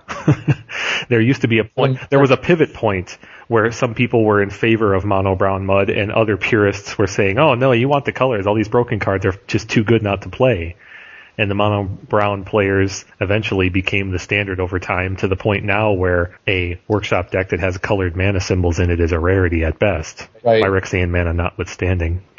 But right. I think that in this day and age, workshops we need to guard anything that would potentially improve workshop decks for reasons we've touched on a number of times before.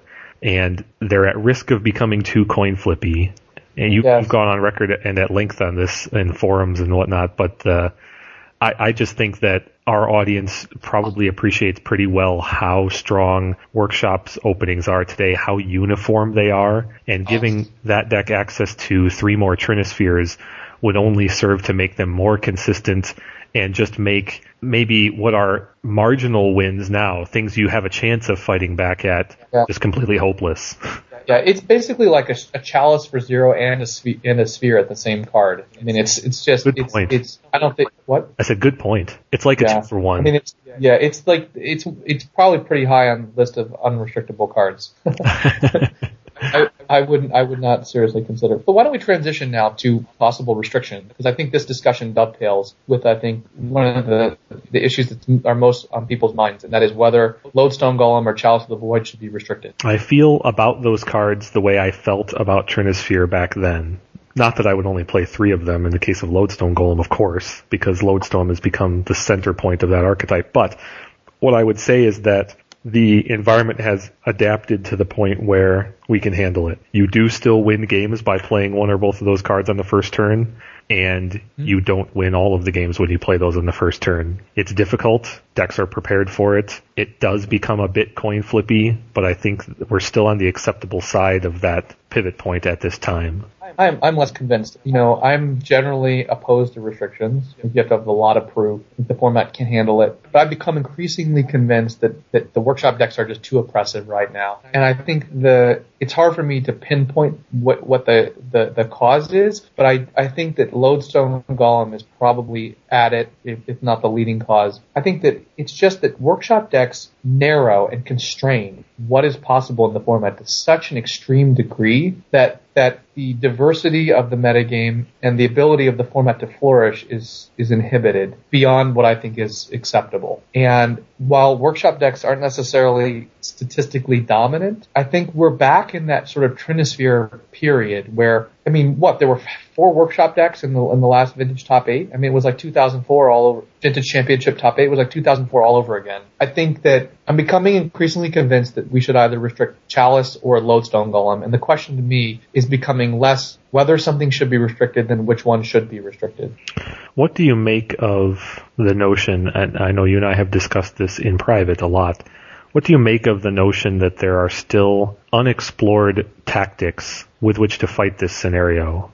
Well, I think that there are unexplored tactics, but the problem is that each of them is just trumped by what workshops can counter. So I can play with 4 Ancient Tombs, but workshops can play with 4 Ghost Quarters. Or, I can play with Spirit Guides, but workshops can, play with, things that more spheres. They can go harder control or whatever the case may be. I just think it's so hard. It's not that you can't break out of a workshop combo or combat workshops. The problem is doing something after that, getting out of the hole is only half the problem. Winning the game is equally difficult. It's just, workshop decks are just, you basically have to dedicate huge parts of your sideboard and your put main deck cards. It's so much worse than Dredge. To add on to what you just said, you can do it, but they are much more consistent at applying the pressure than you are at getting out of it.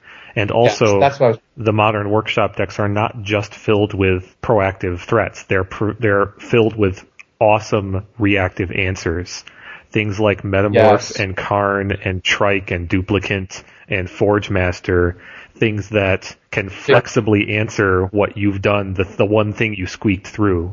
Yes. You might have Lotus into Jace on the play, and you think, I've done it. I mean, there's nothing they can do about that. And they just go workshop, Mox, Spear, Thorn, and Revoker on your Jace. And you look at your Jace, and you look at what they just did, and you say, I can't even force that now.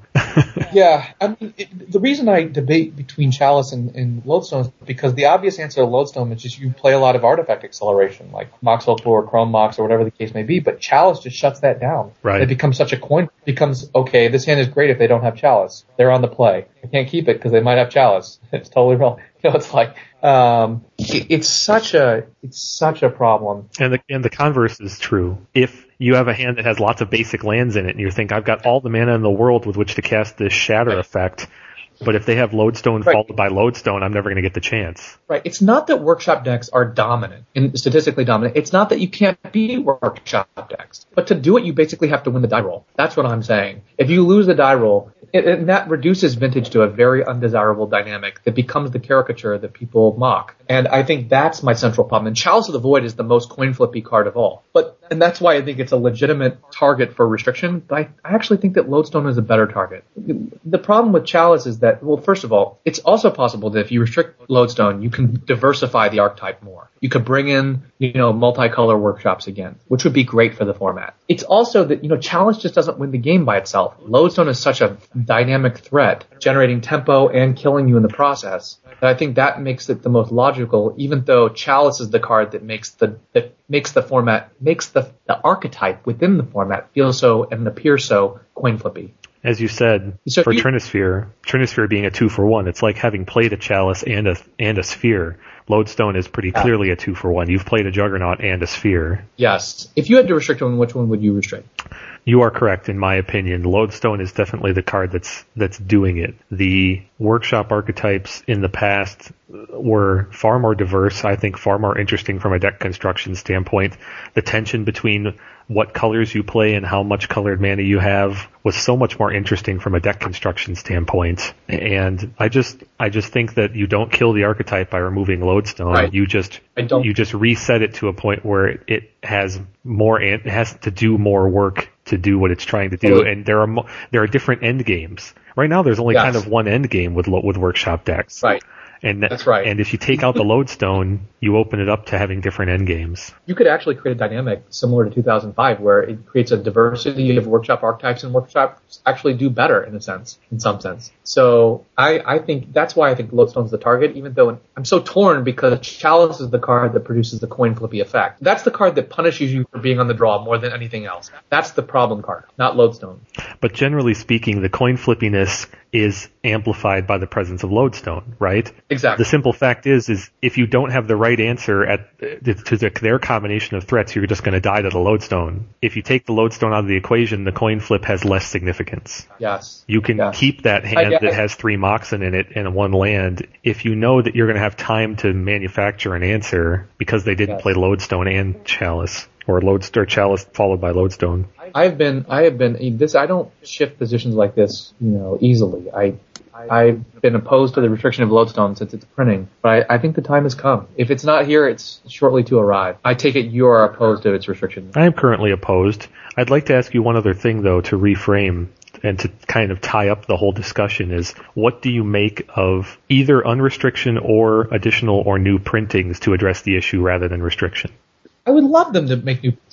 Absolutely. I mean, that's always the preference. If they had printed for example, my zero casting cost counterspell for artifacts, that would be great. That allows you that gives you tools on the play to stop a chalice, to stop a golem. You mean when you're on the draw? When they're on the play. When you're on the draw, that's what I mean. When they're on the play. That's the problem. There's just too few tactics. I mean, I don't deny your point that there are tactics, but they're too limited and they're too easily trumped by both the counter tactics available to Workshop and the consistency that Workshop decks have. I agree completely. I would love new printings. I think that the real problem that, as you've framed it, which I agree with completely, is simply that there is no consistent way to counteract the deck. If you want to beat Workshops on the draw, it's possible, but the deck that does that can't beat basically any other deck in the format. I mean, you'd have to build such a horrible bastardization of a deck that you wouldn't be able to beat any other decks in the format, thereby making it invalid. So while it's possible, we don't have good enough options for fighting it. You give us one or two more really options that are narrowly targeted at surviving the first turn, or so efficient that they're useful enough on the first turn and later on, and then you've got yourself a fight. Yeah. Yep.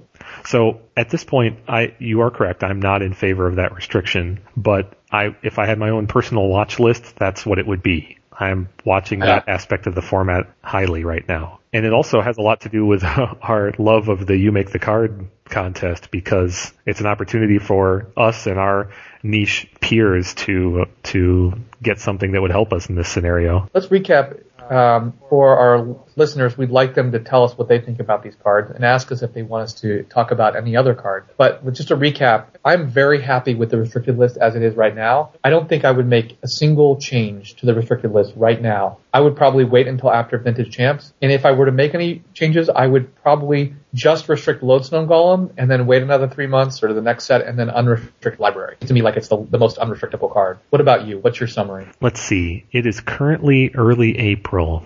We're only, we need to start testing. Once Dragon's Maze comes out, we should really start testing for Vintage Champs in earnest. And I think that the format could absorb unrestriction right now, and that it wouldn't negatively impact Vintage Champs. So I'm in favor of unrestricting Library sooner rather than later. So you think that's probably the most unrestrictable card? In my opinion, yes. The most unrestrictable card. That would be great. That would be nice to see that. And I think for that. Right about now, when Dragon's Maze comes out, it'd be a good time. Plenty of time to absorb the change. Plenty of tournaments between then and Vintage Champs. Yep. I think it would be a fine move. I think that you could make a case for some of the other cards later on. As you said, immediately following Vintage Champs, you could look at a Balance or a Flash or a Gifts Ungiven. Any one of those, I think you could make a case for after the Champs. And maybe even in light of a Library unrestriction. You could unrestrict Library now and wait 3 to 6 months, 6 months probably, and evaluate the state of things, and you'd probably still find that you could unrestrict one of those other three. We definitely want to hear from our listeners, though, on this one. I know it's a very widely and hotly debated topic in the vintage community. Yes. Thank you for listening to episode 23 of So Many Insane Plays. You can tweet us at Many Insane Plays or email us at So Many Insane Plays Podcast at gmail.com. As always, and until next time, we wish you many insane plays.